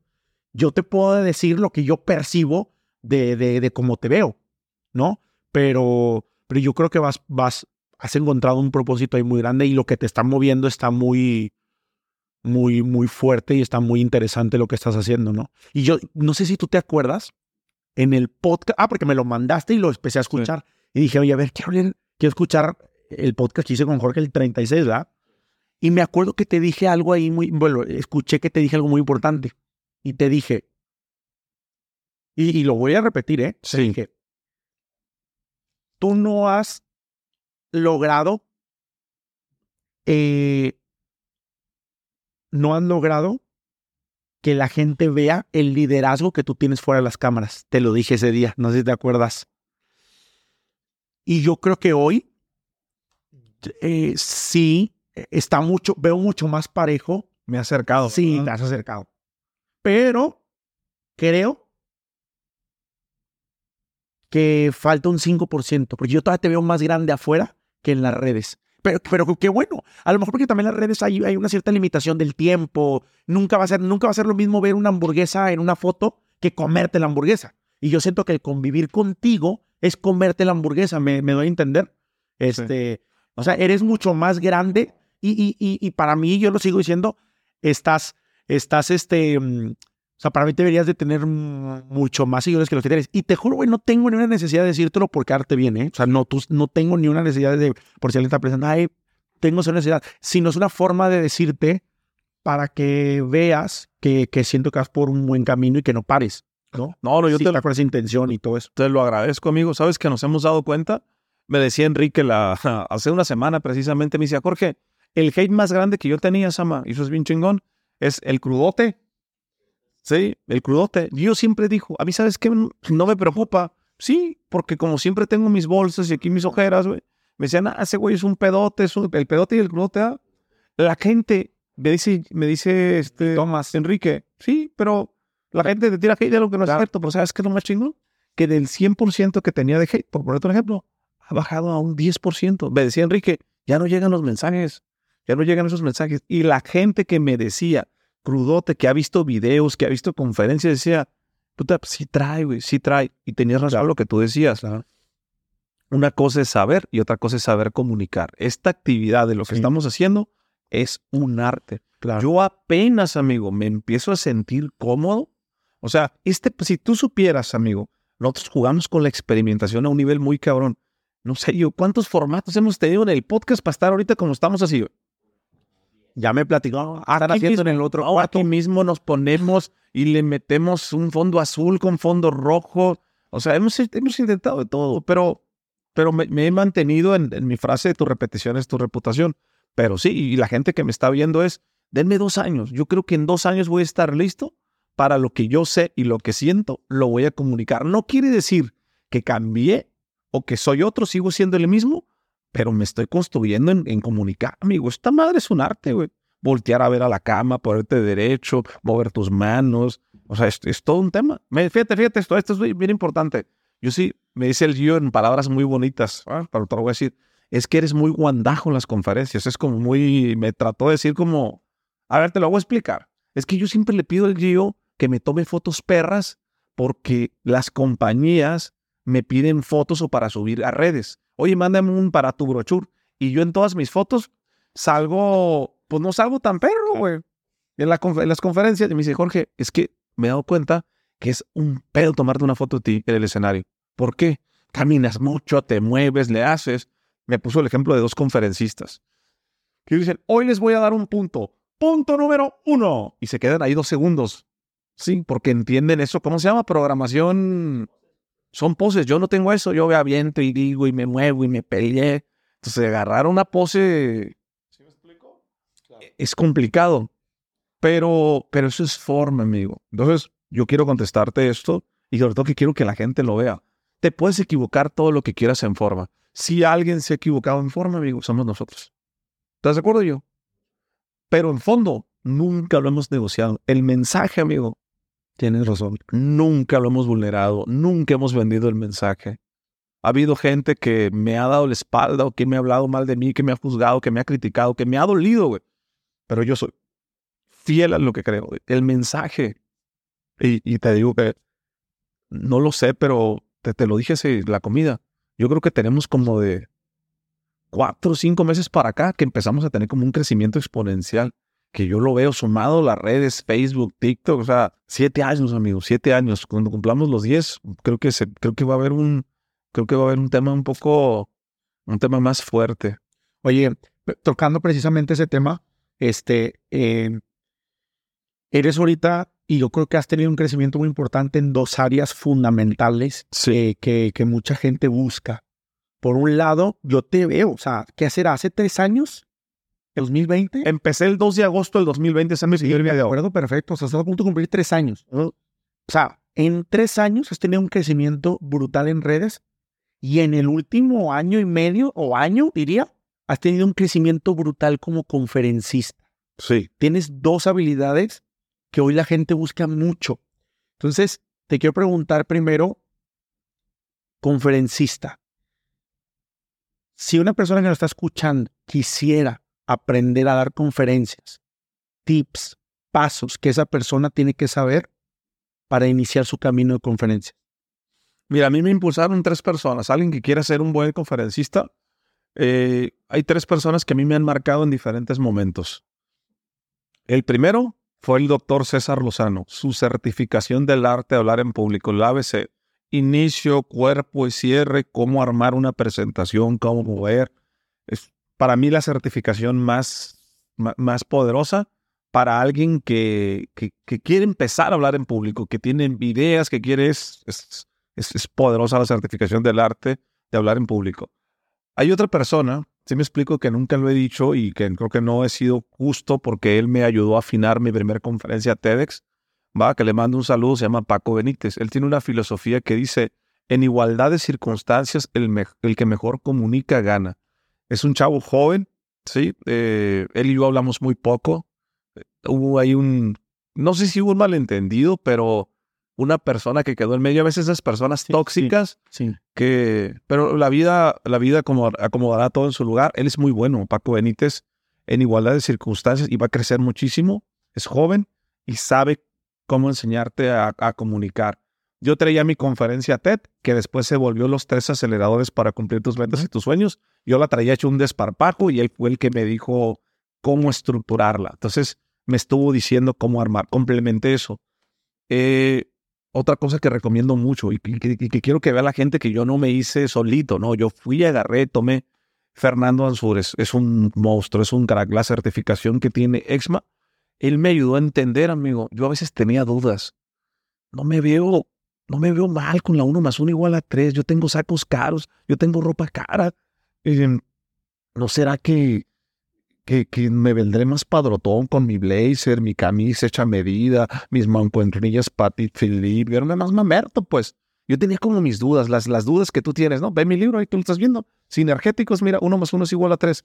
Él me enseñó, amigo, muchas cosas, pero la EXMA tiene una metodología muy poderosa, que es encuentra tu foco. Entonces, yo cuando vi el concepto del foco, que ahí volví a ver a Paco Benítez, que es maestro en EXMA. Esa certificación es muy poderosa.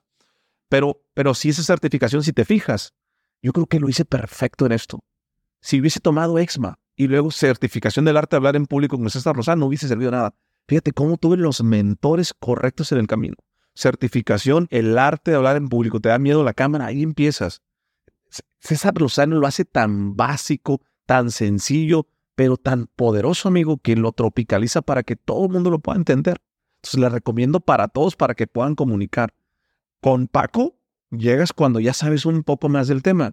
Y con Fernando Ansúrez es ya para la gente que realmente quiere vivir de dar conferencias. Y lo que más me ha acelerado en este momento, amigo, o sea, que te lo dije, que me ha volado la cabeza, se lo he escrito y por eso lo digo en cámara, y se llama Adrián, o sea, Adrián Peña.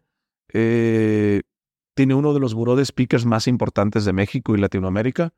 Se acercó conmigo. Él tiene muy pocos espacios para dar estas mentorías, da 5 o 6 al año, ha dado muy pocos coaching. Yo me siento honrado de que me la diera. Y tiene una mentoría que se consiste de 6 módulos, personalizada. Pero esa es, lo digo porque no es el que le manden mensaje. Este solo es para los que son speakers. Ya son speakers. Si no eres speaker, no. Son los que ya son speakers y que tienen algún tema. Imagínate cuando me empezaron a llegar a mí los riders. ¿Quieres primera clase? Yo no sabía ni que era un rider. Yo no sabía que era un rider, güey. Claro. Sí. Entonces, él me ha ayudado a acelerarme 5 años, hermano. 5 años sin tema. ¿Viste ahorita cómo cierro la presentación? ¿Cómo la pongo? Sí. ¿Cómo funciona el mundo corporativo, amigo? ¿Cómo funcionan los meeting planners? ¿Cómo funcionan los burós de conferencias? ¿Qué se hace? ¿Qué no se hace? ¿Cómo hacer un brief? Un brief con la empresa. O sea, a ver, vamos a hacer el brief. ¿Qué decir? ¿Qué no decir? ¿Cómo modificar a la empresa pero no verte mal? Es todo un mundo. Entonces, si una persona hoy quiere tener esos resultados, ese es el camino que yo seguí. Yo le digo, no se brinquen uno, sigan esos caminos, pero hay muchos más mentores. Para mí yo los recomiendo porque ellos son los que me han acelerado, pero todo en su momento. O sea, hoy para mí es mucho más fácil. Ya tenemos el happy problem. Yo nunca pensé que iba a pasar. Se siente bonito, amigo. Te bajas de una conferencia, Dayo.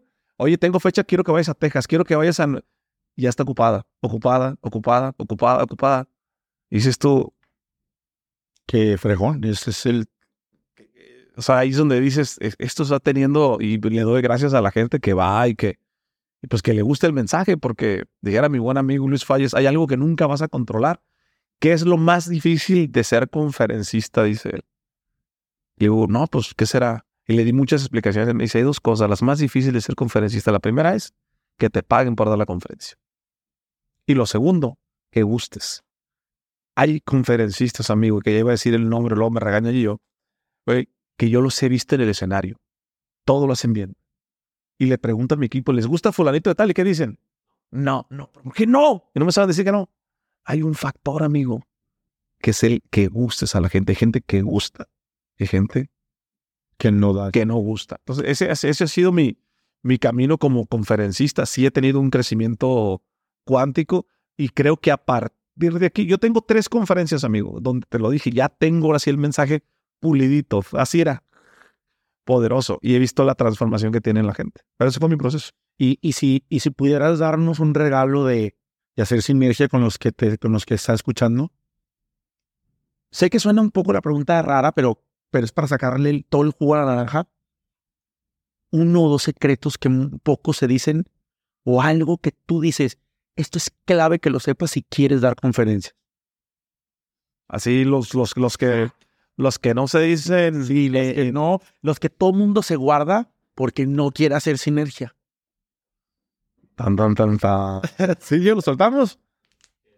Los hacks así. Sí, ahí te va, mira. Si no lo borramos, no pasa nada. Tenemos los cámaras. Sí, claro. Ahí te va, 3 hacks bien poderosos. 3. El primero, parece más de lo que eres. ¿Sí me explico? Okay. Parece más de lo que eres. Valor percibido. Yo hasta hoy, amigo. Sí. Te puedo decir que tengo las conferencias que quiero y que todo el mundo me busca para conferencias. Yo hoy no soy famoso, soy un conferencista en ascenso, pero para lo que yo quiero me siento súper cómodo. ¿Ok? Claro.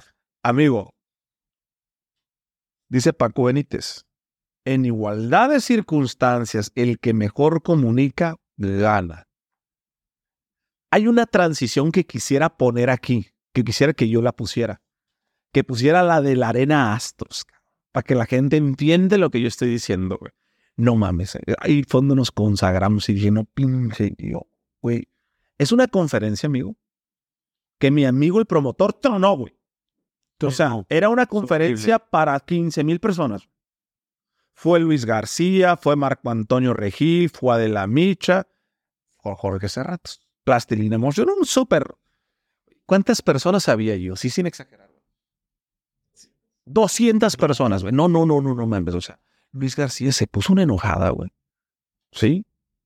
O sea, todo salió mal, güey. Amigo, este fue el gran hack. El dinero está donde está la atención de las personas. ¿Estamos de acuerdo en esto? ¿Sí? Hoy la atención de las personas está aquí. Yo desde el día 1 entendí eso. Y la transición, que quiero que pongan aquí, que vean esta transición, ¿no? Es para que la gente dimensione, amigo. Yo hice ¿sabes lo que es una transición? Una transición es para subir un video en redes sociales de 15, 20 segundos donde se ven los puntos. Ok, sí. Va. Güey, yo vi la transición, amigo, y la percepción es que estaba lleno el estadio. Claro, güey, estaba lleno el estadio. Claro. La subí a mis redes sociales, vistas en las historias de 20,000 en ese entonces. ¿Cuántas conferencias nos cayeron de ahí yo? Sí. Ese es el hack. O sea, ese hack, amigo. Aumentar el valor percibido. No. Que la gente te va con un valor mucho más grande. Parece más de lo que eres. En mis palabras. Okay. Parece más de lo que eres. Así de sencillo. Hubo conferencias donde había... La tita de la vez de los mensajes. Cuando estamos en Acapulco, que dijiste, y yo están llegando muchos mensajes. No, ¿cuál? Y yo, pues, están llegando muchos mensajes. Te dije, pues, son los mensajes que...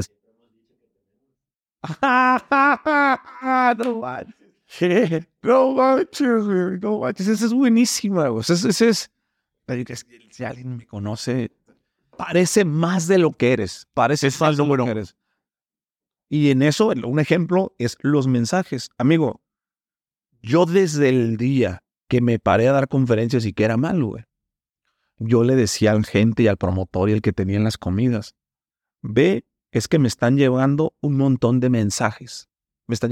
Y yo le decía a todo mi equipo, oigan, no sean malos. Voy a estar con tal persona. Pónganle, eres un top, eres un crack, esto. Entonces de repente termino el escenario, estoy en una comida y yo te mostraba y decía, no manches, güey, güey, tengo 30 mensajes, como ahorita, mira, estoy hablando contigo, si te fijas ahí, hoy sí tengo mensajes, güey, tengo un chico de mensajes, o sea, hoy recibimos, no sé, más, 200, 300 mensajes al día, güey, es una locura, ya no los podemos contestar. Si ahorita ponemos la cámara, por ejemplo, y le pongo general, va a decir 8 minutos, 13 minutos, 15 minutos, o sea, es una locura. Bueno, esta es muy buena para que entiendas, parece más. Yo ponía, y este es mi superpoder, amigo. Yo ponía a mi equipo, a mi esposa, a mi suegra, a Gio, a todos. Oigan, ya saben, ayúdenme por favor. Y cuando estaba en la cena, güey, yo subía la transición y se la mostraba a la persona indicada. Entonces, este güey, en percepción, ¿qué crees que decía? Este güey es un fenómeno. O va en crecimiento. Bueno, estábamos en Acapulco. Esta es buenísima. Subo una transición. Ya no le pongo tanta atención a las transiciones, la verdad. Ya nos enfocamos en otras cosas. Me imagino que eso fue en un momento donde no tenía... Es que yo quería conferencias, tenía que aparecer. Claro. Ahora ya llegan. Sí, me explico, yo me bajo a ese. Y le digo a Gio, no manches, güey. Están llegando un montón de mensajes, mira. Y yo me volteé a ver y me dice, güey, siempre han llegado, güey. Nomás que ahora sí es cierto, cabrón. Y se ríe, güey. O sea, son los mensajes que hace 2 años decimos que llegaban, pero ahora sí llegan, güey. Claro. ¿Sí me explico? Sí. Esa madre es persuasión, Entonces, hermano. Número 1, parecer más. Parecer más. Sobre todo cuando vas iniciando, me imagino, ¿no? Parecer más. Ok. 2. Tienes que dar conferencias, amigo, donde tienes que entender que la conferencia que vas a dar, al principio, no te van a pagar. Es gratuita o te van a pagar poco. No te preocupes por eso. Pero no des conferencias, no des talleres, no des seminarios a lo pendejo. No dispares. No. Sé sniper con un rifle. ¿Dónde voy a dar algo que tenga más impacto? Da una conferencia que de ahí te pueda llevar a más conferencias. Esa es la clave. Tienes que... Y algo que es muy importante, amigo. Cuando vayas a dar la conferencia, tú te vas a enfocar en una cosa. Tú tienes que darte cuenta, dentro de ese ecosistema, dentro de esa empresa, dentro de esa universidad, ¿quién, amigo, es la persona más poderosa? ¿Quién es la madre del odio? ¿Quién es el rector? ¿Quién es el director? Y te vas a dirigir a él y le vas a hacer los honores, como decirle un ole. O sea, es ole, ole. Porque esa persona, amigo, que es el insider de ese ecosistema, se mueve entre pura gente top. Esa persona es la que le va a decir, tienes que llevar a él, tienes que llevar a él, tienes que llevar a él. Tienes que ir y entender, amigo, que en el escenario tu mensaje no se trata de ti, se trata del de enfrente, se trata de hacer puente. He visto muchos conferencistas que se sientan en una silla y yo hice mi programa de YouTube y yo hice esto y se la pasan la pinche hora hablando de ellos. ¿Te ha pasado, no yo? Y yo, no, güey. ¿Qué es?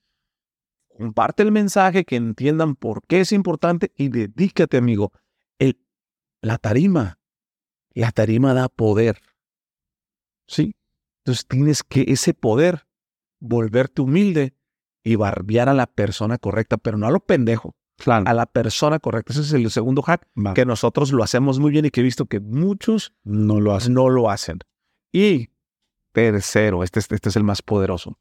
Amigo, hay ecosistemas. ¿Sí? Para mí me voló la cabeza el darme cuenta. Yo tengo un alcance de 120 millones de personas. Tengo cerca de 5 millones de seguidores y no estoy logrando conseguir las conferencias que quiero. Y miro que una persona tiene 1,200 seguidores y tiene todas las conferencias que quiere. Esa persona conoce a la persona correcta que toma las decisiones para subirte a las tarimas importantes. Quítate el ego, quítate la vanidad, quítate la arrogancia, güey, y dedícate. ¿Quieres ser conferencista, amigo? Esto que voy a decir, les pido una disculpa si alguien se siente ofendido y es conferencista. ¿Sabes cuál es el error más pendejo que yo cometí, perdón, el más tonto, es creer, amigo, que haciéndome amigos de conferencistas me iba a volver conferencista porque ellos me iban a referenciar. Y te voy a decir esto, tú me lo dijiste en el carro, no voy a decir su nombre. Sí. Oye, ¿por qué fulanito y fulanito, si sabían el secreto, no te lo dieron hace 2 años? Porque ese es el santo grial, güey. Claro. Nadie te lo quiere dar, güey. Nadie te quiere decir. Hay burós de conferencias. Los mejores burós son estos. El dueño es esto. Este es un LinkedIn. Este es esto. Déjate lo presento. No. El que ya encontró ese caminito, amigo, calladito se ve más bonito y no lo suelta, güey. Claro. El juego no es andar entre conferencistas. Eso no te hace conferencista. ¿Sí? Es que encuentres, ¿sí?, quiénes son los ecosistemas correctos, amigo. Para para arriba. Esos son como los 3 hacks que nunca, pues que no digo. Están increíbles. Y por el lado de, ahora sí vamos al tema de redes, Sí. lo mismo. Una persona está escuchando, quiere iniciar sus redes, tiene un mensaje que quiere dar, quiere crecer en 3 años como lo hiciste tú. Secretos para reventarlo en redes. El secreto número 1, que no lo digo abiertamente en redes, es busca un levantamiento de capital o busca un fondo que te permita experimentar con tus redes y que si la cagas, no pasa nada. El que juega por necesidad pierde por obligación.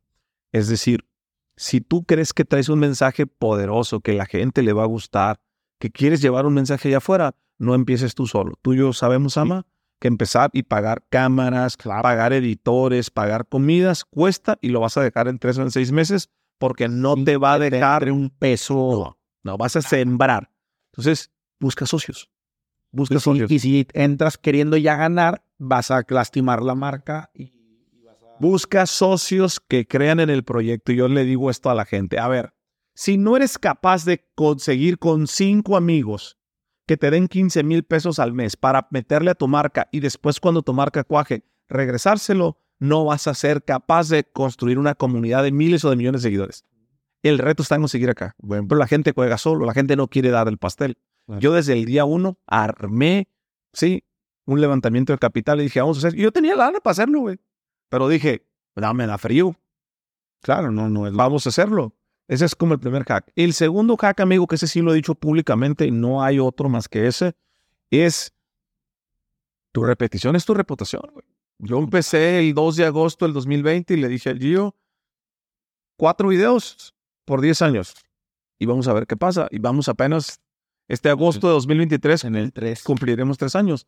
¿Qué crees que pase cuando lleguemos al año 10?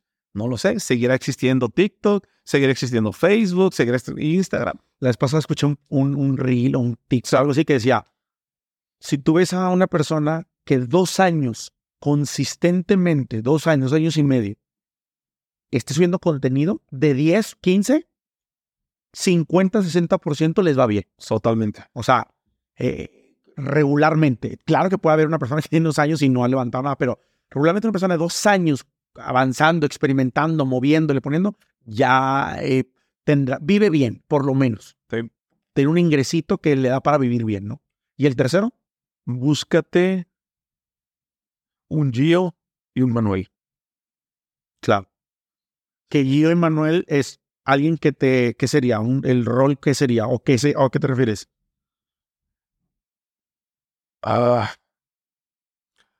Voy a tratar de decirlo lo he analizado mucho. Gio ha estado conmigo desde el día 1, güey. El día 1. He sido muy duro con él, güey. He sido muy grosero. He sido una persona, güey. Hoy he bajado el 1000%. Pero cuando me empecé a dar cuenta que estaba feo, güey, que estaba asimétrico, que tenía papada, güey, que se me veía la lonja, que me veía bien culero en cámara, güey, le echaba la culpa a él, güey. No me cuidas, güey. Es que se ha mantenido firme y se quedó, güey. Él inventó la palabra sinergia junto con Diego, güey. Sinergia es la agencia que hoy rompe. Sí, bueno. Y sin sinergia más estrategia, no hubiese nacido el concepto sinergéticos, me hubiese tomado mucho tiempo.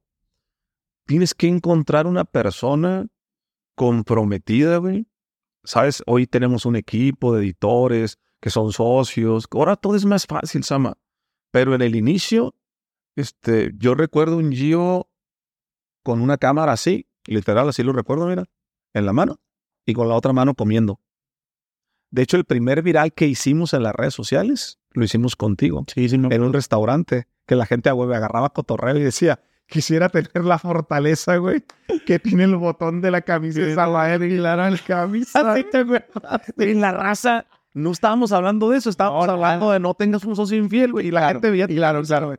Pero bueno, yo estaba comiendo, güey, con una cámara, güey. Sí, me acuerdo. Creo que para hacer una marca como la que yo he construido, necesitas a alguien que eres tú el que va a comunicar, pero no puedes hacer los dos, güey.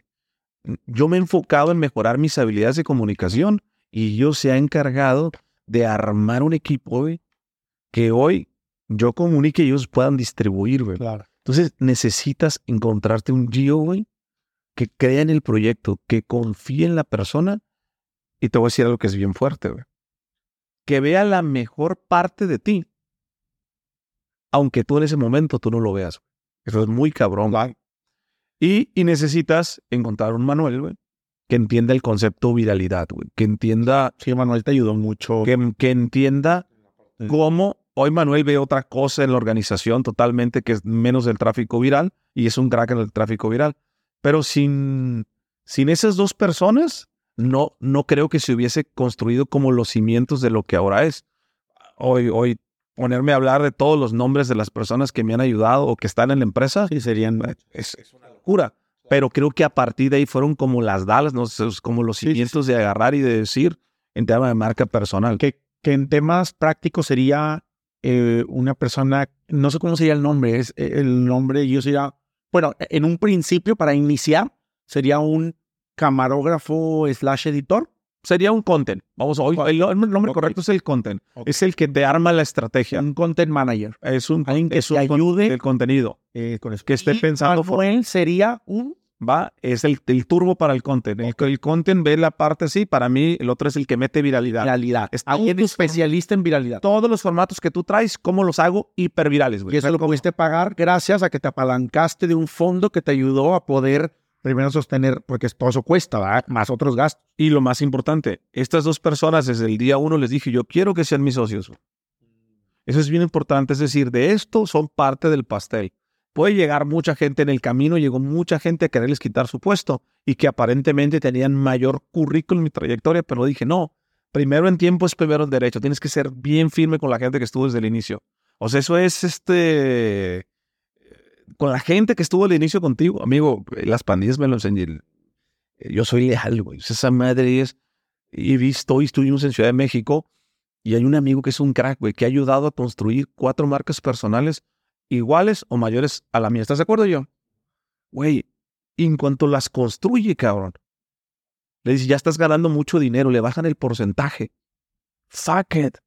¿Sí me explico? Si él te ayudó a construir, güey, tienes que estar en las buenas y en las malas. Entonces, tienes que estar, a estas personas que te dije, tienes que darles parte del pastel, amigo. Claro. Oye, para cerrar, ¿crees en Dios? Sí, claro. Y fuera para que no me vayas a contestar, Dios, Sí. ¿a quién consideras que le debes tu éxito? Si tuvieras que debérselo a alguien, ¿quién dices? Esta persona, si tuviera que decir que se lo debo a alguien que realmente influyó en tu éxito profesional, personal, ¿quién es? Solo es una pregunta injusta como las que yo hago, ¿verdad? O sea, solo puedo decir una persona, no puedo decir 2, puedo decir 3. Una. Una persona, tú ya ves lo que se siente estar de este lado. ¿Ya ves? Te metes en un... ¿Éxito profesional dijiste? No, profesional y personal. Profesional y personal. Crecimiento personal y profesional. Sé que está difícil, pero en el caso hipotético es solo que tuvieras que decirle a uno. Mi esposa, Darla. Mi Darla es la persona que más me ha apoyado, que más me ha respaldado, que ha estado conmigo en las buenas y en las peores. Es Darla, sin lugar a dudas. Sí, hace un rato me acuerdo que dijiste que el niño de 8 a 12 años sufrió mucho, ¿te acuerdas? Sí. Si hoy pudieras hablar con ese niño de 8 años ¿qué le dirías? Le diría, aguanta, mi cabrón, aguanta. Se va a poner bien bueno este pedo. Tranquilo, güey. Todo lo que estás haciendo y todo lo que te va a tocar vivir es porque cuando seas grande, güey, vas a ayudar mucha gente. No tienes idea el impacto y la trascendencia de lo que va a servir tu historia. Tu historia va a ayudar, va a inspirar, va a sanar, va a edificar, va a construir cosas que ni te imaginas. Aguanta, aguanta. No siempre va a ser así. No siempre va a doler, no siempre va a dar asco, no siempre va a dar inseguridad, no siempre va a estar esta hambre. Va a llegar un momento en donde va a estar las cosas en calma y hasta te van a aplaudir por lo que estás viviendo, güey. Eso es lo que le diría a Jorgito. Aguanta, mi cabrón, aguanta. Tú eres el que tienes que soportarnos, pero arriba se ve bien poderoso. Que le va a ayudar a mucha gente. Esta pregunta me la pasó tu producción, ¿eh? Sí. Pero no puedes responder 1 más 1 es igual a 3 para sacarte de tu zona de confort. Ok. Si tú pusieran todas las cámaras del mundo, los micrófonos del mundo, con traductor incluido, para que le vaya a llegar un mensaje a todo el mundo, ¿cuál sería el mensaje que le darías al mundo? Y no puedo decir 1 más 1 igual a 3. No, pues si me te la puse a lo que cabrones son la producción, porque es lo que yo creo. ¿Cuál es el...? Mira. Todos venimos de la misma fuente, amigo. Lo creo genuinamente. En lo que tú veas y en lo... No, pero eso está muy largo. Sí, pero ese es mi mensaje, ¿no? Pero en un tweet. En 140 caracteres. Pues está más fácil. A ver. Compartir es bueno. Es sencillo. Levántate todos los días y ayúdale a alguien más, chingado. Comparte con alguien más. ¿Qué significa 1 más 1 es igual a 3 para ti en un tweet? Compartir es bueno. 1 más 1 es igual a 3 es en un tweet. Es un cambio de pensamiento del individualismo por el trabajo en equipo. El yo por el nosotros. Es cadena de favores, es levantarte y ver al otro como te verías a ti. Es ser empático. ¿Cuál fue el fracaso que en este viaje de estos 3 años de tus redes, tu ser conferencista, cuál fue el fracaso que más te dolió, te marcó, te pegó? Ir demasiado rápido y en mi velocidad, irle pegando gente que no me di cuenta que estaba lastimando, que no hubo dolo, que no hubo voluntad de lastimar, pero te lo llevaste en la velocidad lastima, amigo. Claro, no, totalmente. Eso es como hasta incongruente con el tema fondo antes que forma. Sí. Si pudiese regresar el tiempo atrás, iría rápido, pero frenaría. No te quise decir esto. Claro. No era esto, no era este mensaje. Sí, que le mando saludos a todas las personas si ven esto, que se sintieron así. No teníamos tiempo, amigo. Estábamos experimentando y aprendiendo. ¿Cuántas personas han pasado por la organización, Gio? 120 personas. Entonces, de esas 120 personas, mínimo la mitad no me ve como yo quisiera. Te entiendo. Que me vieran. Te entiendo. Porque no ni siquiera entendíamos el juego nosotros. Pues amigo, muchas gracias por haberme permitido hacerte estas preguntas, por abrirte con nosotros y haber contado tu historia. Amigo, yo te agradezco, güey. Está bien chingón este ejercicio que hicimos. Yo te quiero preguntar, güey, ¿cómo cambió tu sistema de creencias en torno al dinero, güey? Oye, espérame, vamos a hacer una pausa que me estoy miando. Oye,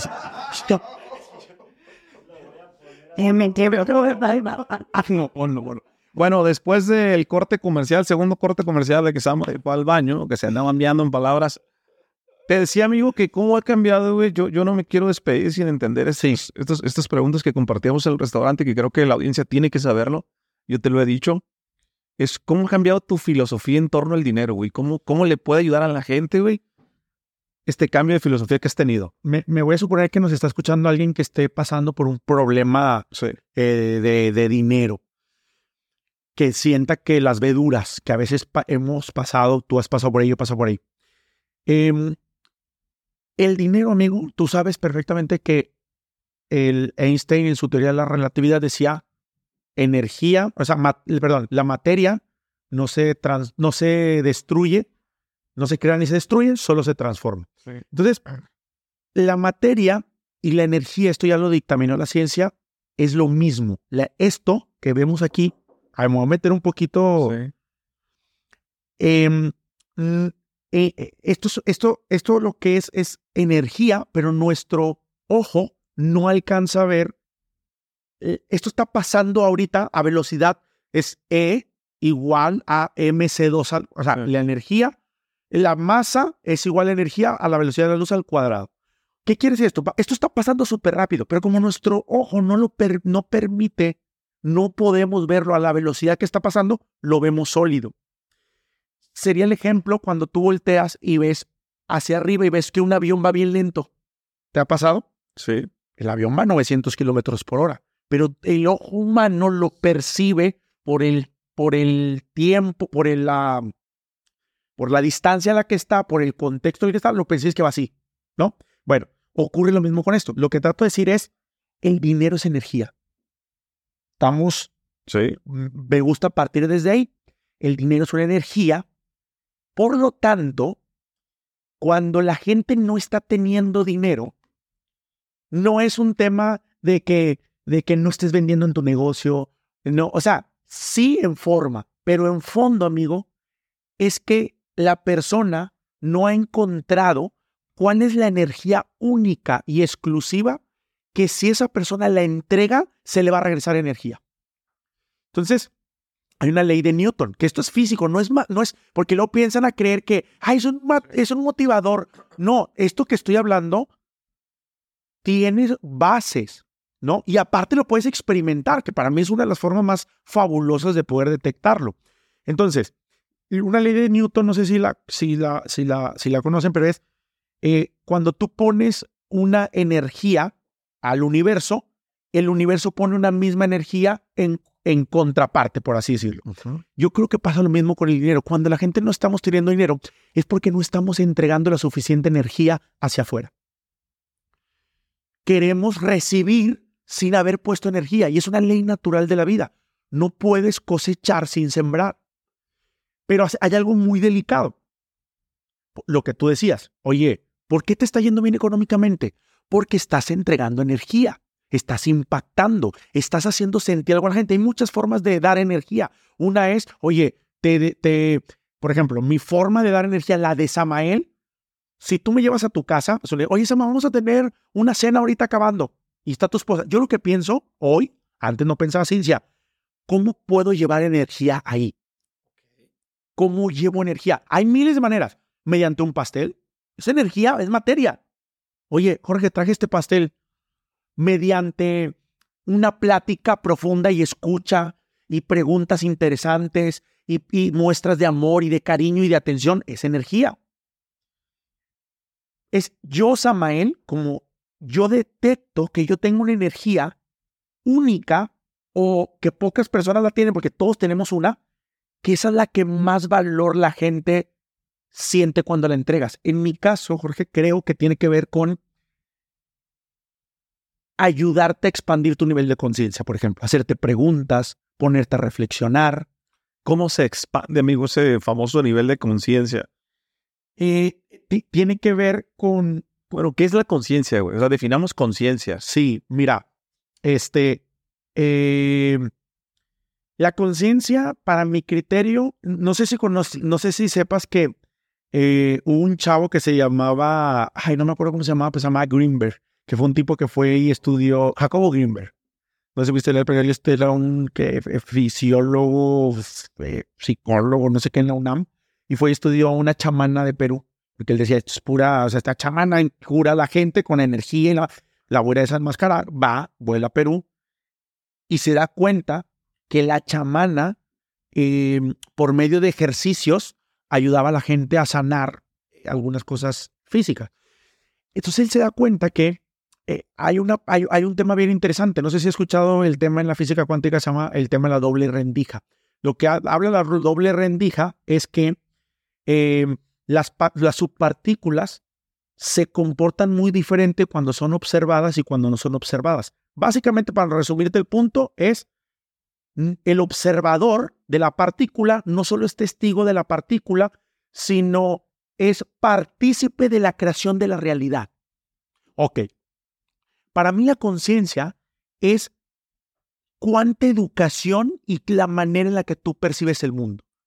Lo que decía Greenberg en un tema interesante es, está la realidad, por así decirlo. De hecho, él decía, su teoría más interesante que él propone es que hay un campo que contiene toda la información de todas las cosas y nuestro cerebro decodifica esa información, la procesa y eso es lo que nosotros interpretamos como realidad. Pero no nos damos cuenta o muchas veces creemos que nosotros no tenemos nada que ver con la realidad. Pero lo que dice Greenberg o la propuesta de ellos y de la física cuántica con este tema es que nosotros estamos creando la realidad con la conciencia con la que estamos viendo el mundo, ¿no? Sí. Todo el tiempo. Esto está jugando todo el tiempo. Y aquí influye algo que es el inconsciente. El inconsciente está creando nuestra realidad de una manera minuto tras minuto, segundo tras segundo. Pero como, pues valga la redundancia, no somos conscientes, hay algo que no sabemos que no sabemos. Esa parte, a medida que nosotros vamos entendiéndola, tenemos mayores probabilidades de cambiar la realidad si nos vamos haciendo conscientes, ¿no? Para mí es tener información. La conciencia es información. Lo que yo hago, trato de hacer con este podcast es ayudar a educar a la gente. No hago terapia, no trabajo temas de depresión, no. Es ayudarle a la gente a entender cierta educación que te hace percibir el mundo desde otro lugar. Y creo, a lo que yo le llamo, que te dije hace rato, oye, y siento que tengo algo que decir, es me salí de la Matrix, por así decirlo, lo que le llaman la Matrix. Sí. ¿Qué es salir de la Matrix? Entender que yo soy el observador, no solo es testigo de la realidad, sino es creador de la realidad. Entonces, antes de llamarte para el podcast, yo dije, ¿para qué le voy a hablar a Jorge? Porque quiero dar este mensaje.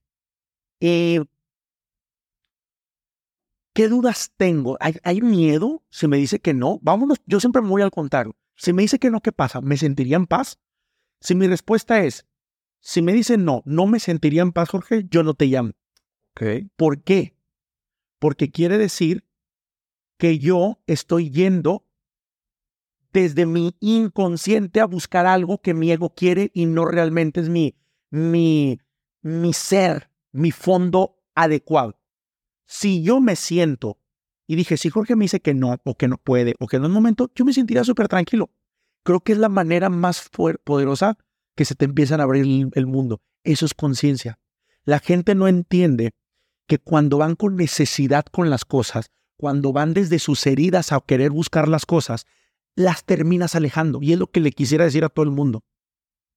Que cuando tú estás en paz, cuando tú logras entender que no va a haber nada externo que te va a hacer más feliz, ni nada externo que te va a sanar, ni Jorge te tiene que aceptar y dejar de poner la responsabilidad en ti. Y entonces, si me dice que no, ay, es un mal amigo y es un no sé qué. Luego, técnica que aprendí, técnica que doy tip. Yo te pregunto lo del podcast, me dices que sí. Y hay una pregunta que quiero dar como un hack, que es, te abre mucha la abundancia. Pruébenlo. A ver. Pregúntate cómo esto se puede poner mejor. Cuando te dicen sí, cuando avanzas, la pregunta que te tienes que hacer inmediatamente después de que avanzaste es, ya Jorge me dijo que sí, gracias. Estoy tranquilo, todo está bien. ¿Cómo esto se puede poner mejor? Y déjala. Estar en la pregunta abre puertas al universo, amigo. Estás invitando al universo que tú eres un canal abierto para eso. ¿Cómo esto se puede poner mejor? Y déjala. Pasan los días, me marca Gio y me hizo unas propuestas muy interesantes de cosas que queríamos hablar, etcétera, etcétera. Me toca ir a hablar con Félix en la comida con un amigo en común de nosotros.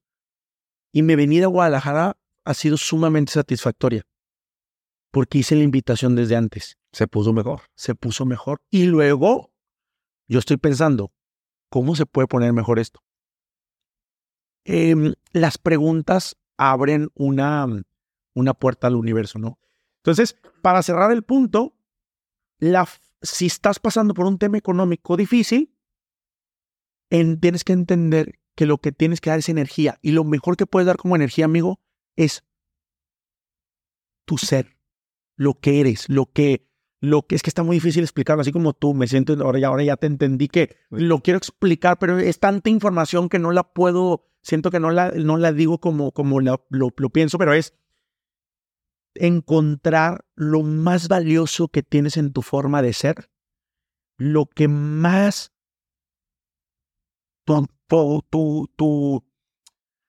lo que más especial te hace entregarlo. Y yo creo que el dinero te va a llegar.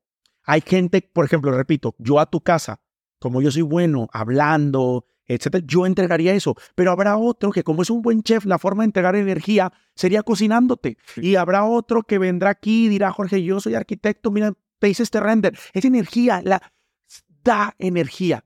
La energía se puede dar en forma de amor, se puede dar en forma de un cariño, se puede dar en forma de un cumplido, se puede dar en forma de un consejo. Siempre se puede dar algo. La gente que está quebrada ahorita es porque no ha encontrado qué es eso que ellos pueden dar. Y muchas veces están más enfocados en qué van a recibir que en qué van a dar. Porque hay un bloqueo con la abundancia entonces, amigo. Porque queremos y creemos que esto me va a completar y nos sentimos vacíos. Entramos al podcast ¿a qué? Quiero que me digan que lo dije bien chingón. No, yo no vine a que me pongan qué chingón está el podcast. No vine a eso, George. Vine a darles, a decirles, dejen de querer que los reconozcan, que los quieran, que los aprueben y pónganse a dar. Y si les viene algo de regreso, qué chingón, güey. Pero esos vacíos los queremos llenar con dinero, con atención, con seguidores, con que me aprueben, con que necesito que me digas lo bueno que soy, con que mi papá me reconozca, con que mi mamá me diga que sí, con que, no sé, cada quien tendrá yo me imagino una persona, imagínatela, con huecos aquí y quiere llenarlo y va con todos, que su pareja quiero que me llene, que Jorge quiero que me llene. Y creo que cuando actúas así, la vida te cierra las puertas, te bloquea la abundancia, porque tú sigues pensando que Jorge te va a llenar, que un comentario y te pongan, qué bonito, Juan. Ay, Dios, somos adictos cuando estamos dormidos, ¿no? Entonces, yo te había dicho que me había tardado en venir al podcast porque yo estaba pensando en qué iba a recibir. Y no entendía por qué. Okay. Y yo creo que el momento, y qué bueno que no se dio, porque una vez habíamos puesto una fecha y no se dio, yo también ya no quise insistir porque yo fui como, no estoy yendo con la intención. Por eso, si tú me hubieras dicho no, en ese momento yo me hubiera enojado. ¿Por qué? Porque yo iba a querer tomar. Sí. Cuando tú vas a dar, yo digo, si no, yo vine a traer esta agua, ¿la quieren? No. Ah, güey, yo traje algo. Sí. Si no lo quieren, no pasa nada.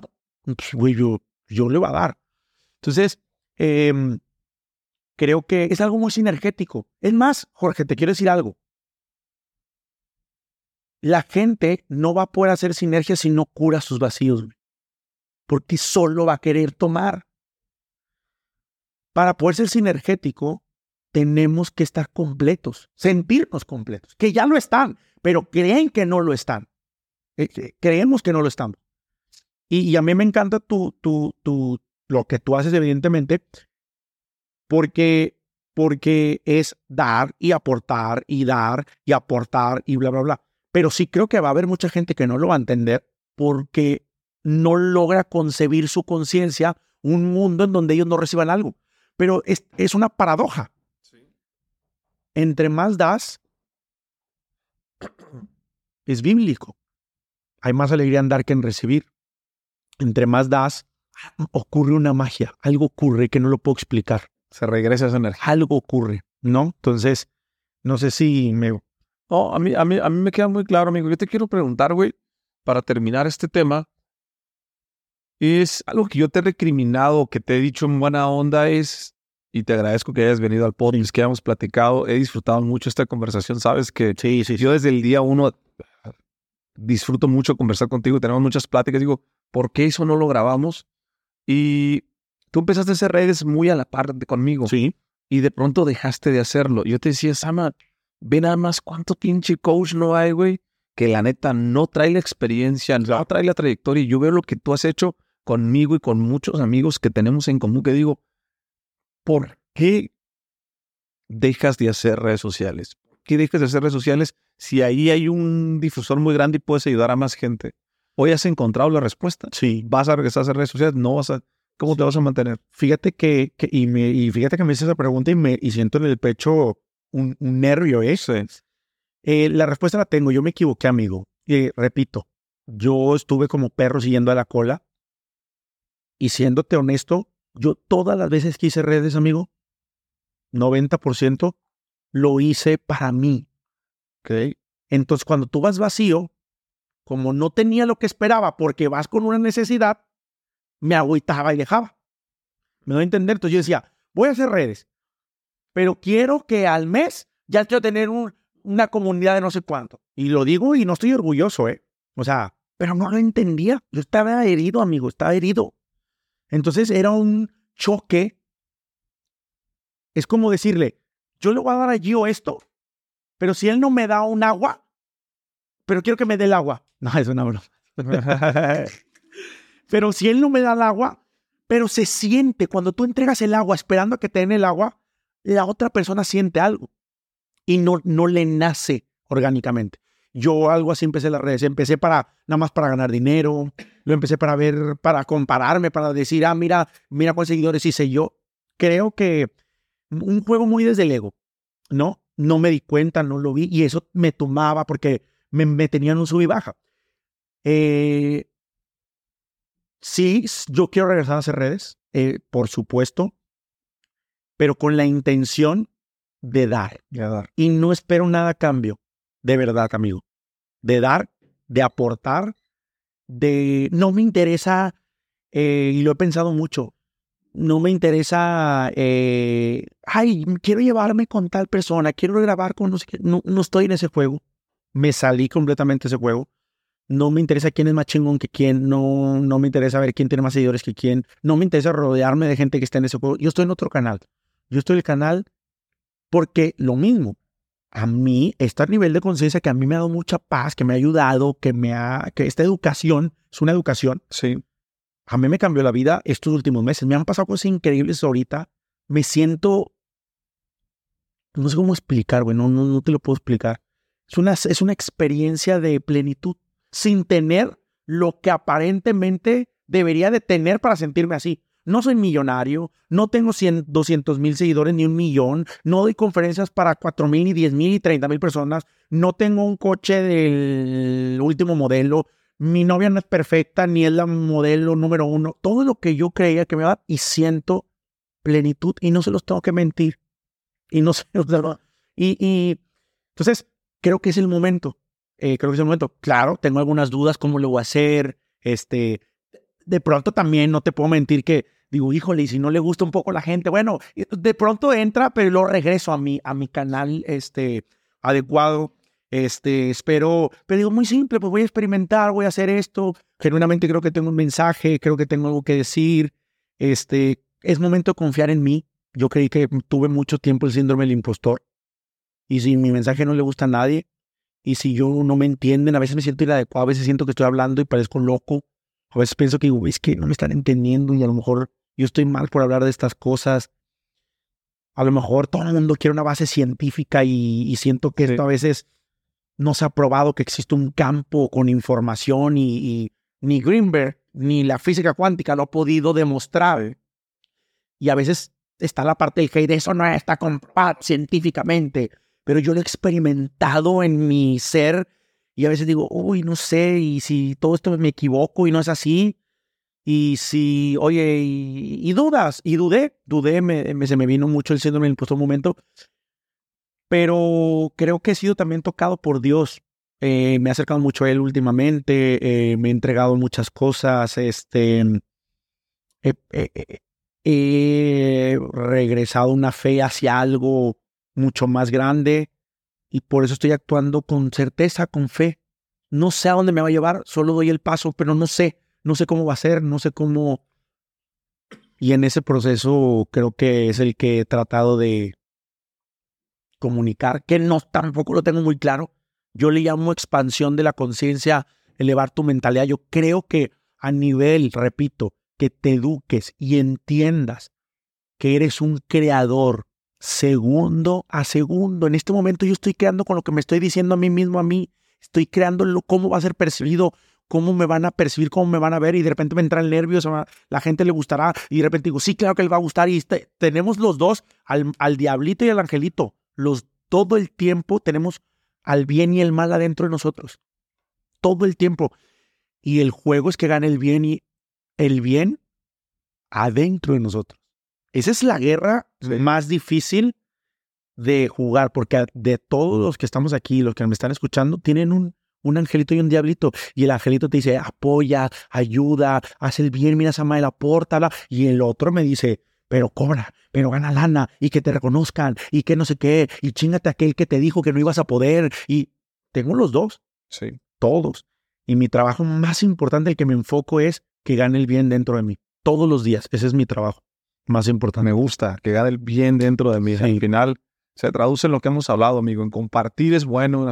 En un tweet, las personas que te acaban de conocer, que te van a seguir, Sí. ¿qué pueden aprender, Samael? ¿Qué pueden esperar? Educación de conocerte a ti. Yo comparto todo esto. Amigo, no hemos conocido el universo, no hemos conocido el mar y lo andamos buscando. Amigo, no conocemos la mente humana en lo mínimo. No conocemos ni el 1% de la mente humana. Yo tengo tanta curiosidad de quién seríamos si no tuviéramos ni un puto miedo en nuestra cabeza. Que nos aparecen cientos y miles en el día. ¿Le gustará, Jorge? ¿Hice la pregunta correcta? O sea, son inconscientes. No te das ni cuenta. Mi pregunta es, ¿qué pasaría con el potencial de la mente que ocurre? Y eso es lo que pueden esperar. O sea, poder educarse y poder entrar a un nivel, o eso es lo que estoy tratando de entrar, a un nivel mental que nunca antes han imaginado. Que yo también estoy en ese juego, ¿eh? No quiero decir que yo ya lo encontré, pero poco a poco las cositas que voy descubriendo las van haciendo. Y que prueben. Si son escépticos y todo, prueben, solo prueben. La experiencia te va a decir, pruébalo, y si te funciona, adelante, y si no, no pasa nada. No es para todos, no estoy diciendo que yo tengo la verdad absoluta, pero mi corazón me dice que es por ahí. Amigo, me dio un gusto platicar contigo, güey. Te felicito. Se nota ese despertar, güey. Yo seguiré haciendo sinergia contigo y seguiremos en este camino. Gracias, amigo. Para las personas que no te conocen, que es la primera vez que se quedaron hasta el final, ¿cómo te pueden encontrar en redes sociales? @SamaelGZZ en Instagram, @SamaelGZZ en TikTok y SamaelGZZ en YouTube. Voy a estar subiendo el contenido. A mí me encanta, y donde me puedo explayar un poco más, como hablo mucho, es YouTube, los podcasts, porque me gusta extenderlos un poco más y creo que la información está mucho más explicada y todo, entonces recomiendo mucho que vean por ahí. Pero también déjame agradecerte, porque es muy importante para mí, que como yo te pedí, o sea, que me ayudaras a prestarme tu plataforma para darle este mensaje a más gente. Y ojalá que, estoy seguro que esto le va a ayudar a mucha gente. Estoy seguro que alguien está listo para escuchar esto. Sí. Y lo tuyo también. Y ojalá que esto no nada más quede en un podcast, sino que entre hasta cada célula de su cuerpo. Y que sepas que te estamos buscando, porque no todo mundo se puede hablar de estas cosas. Pero si te resuena esto que digo, me encantaría crear una comunidad más sinergética, más completa, más amorosa, más giver, que es lo que yo quiero hacer, ¿no? Pues ya saben, mándenle un fuerte saludo de mi parte, mi amigo Samael. Espero que les haya gustado mucho este episodio, como yo lo disfruté. Siempre es un deleite tener conversaciones con mi amigo Sama, nomás que ahora le pusimos una cámara. Saludos y nos vemos en el siguiente episodio. ¿Estás listo para convertir tus mejores ideas en un negocio en línea exitoso? Te presentamos Shopify. Tal vez no lo sabías, pero nuestro podcast More Than Mamis es un negocio y lo empezamos, por supuesto, para desahogarnos y hablar sobre la maternidad, no para convertirnos en expertas de ventas y del e-commerce. Así que sí, necesitábamos ayuda para vender nuestro merch y poner en marcha nuestra tienda. ¿Y cómo suena con Shopify? Llegó otra venta. Shopify es la plataforma de comercio que está revolucionando millones de negocios en todo el mundo. Ya seas un emprendedor desde tu casa o desde donde sea, Shopify es la única herramienta que necesitas para iniciar, administrar y hacer crecer tu negocio sin dificultades. Con Shopify puedo gestionar pedidos, envíos y pagos desde cualquier lugar, brindándote toda la información y estadísticas de tus ventas al detalle. Regístrate para un periodo de prueba con tan solo $1 al mes en shopify.com/sonoro. Todo en minúsculas. Ve a shopify.com/sonoro para llevar tu negocio al siguiente nivel. Shopify.com/sonoro.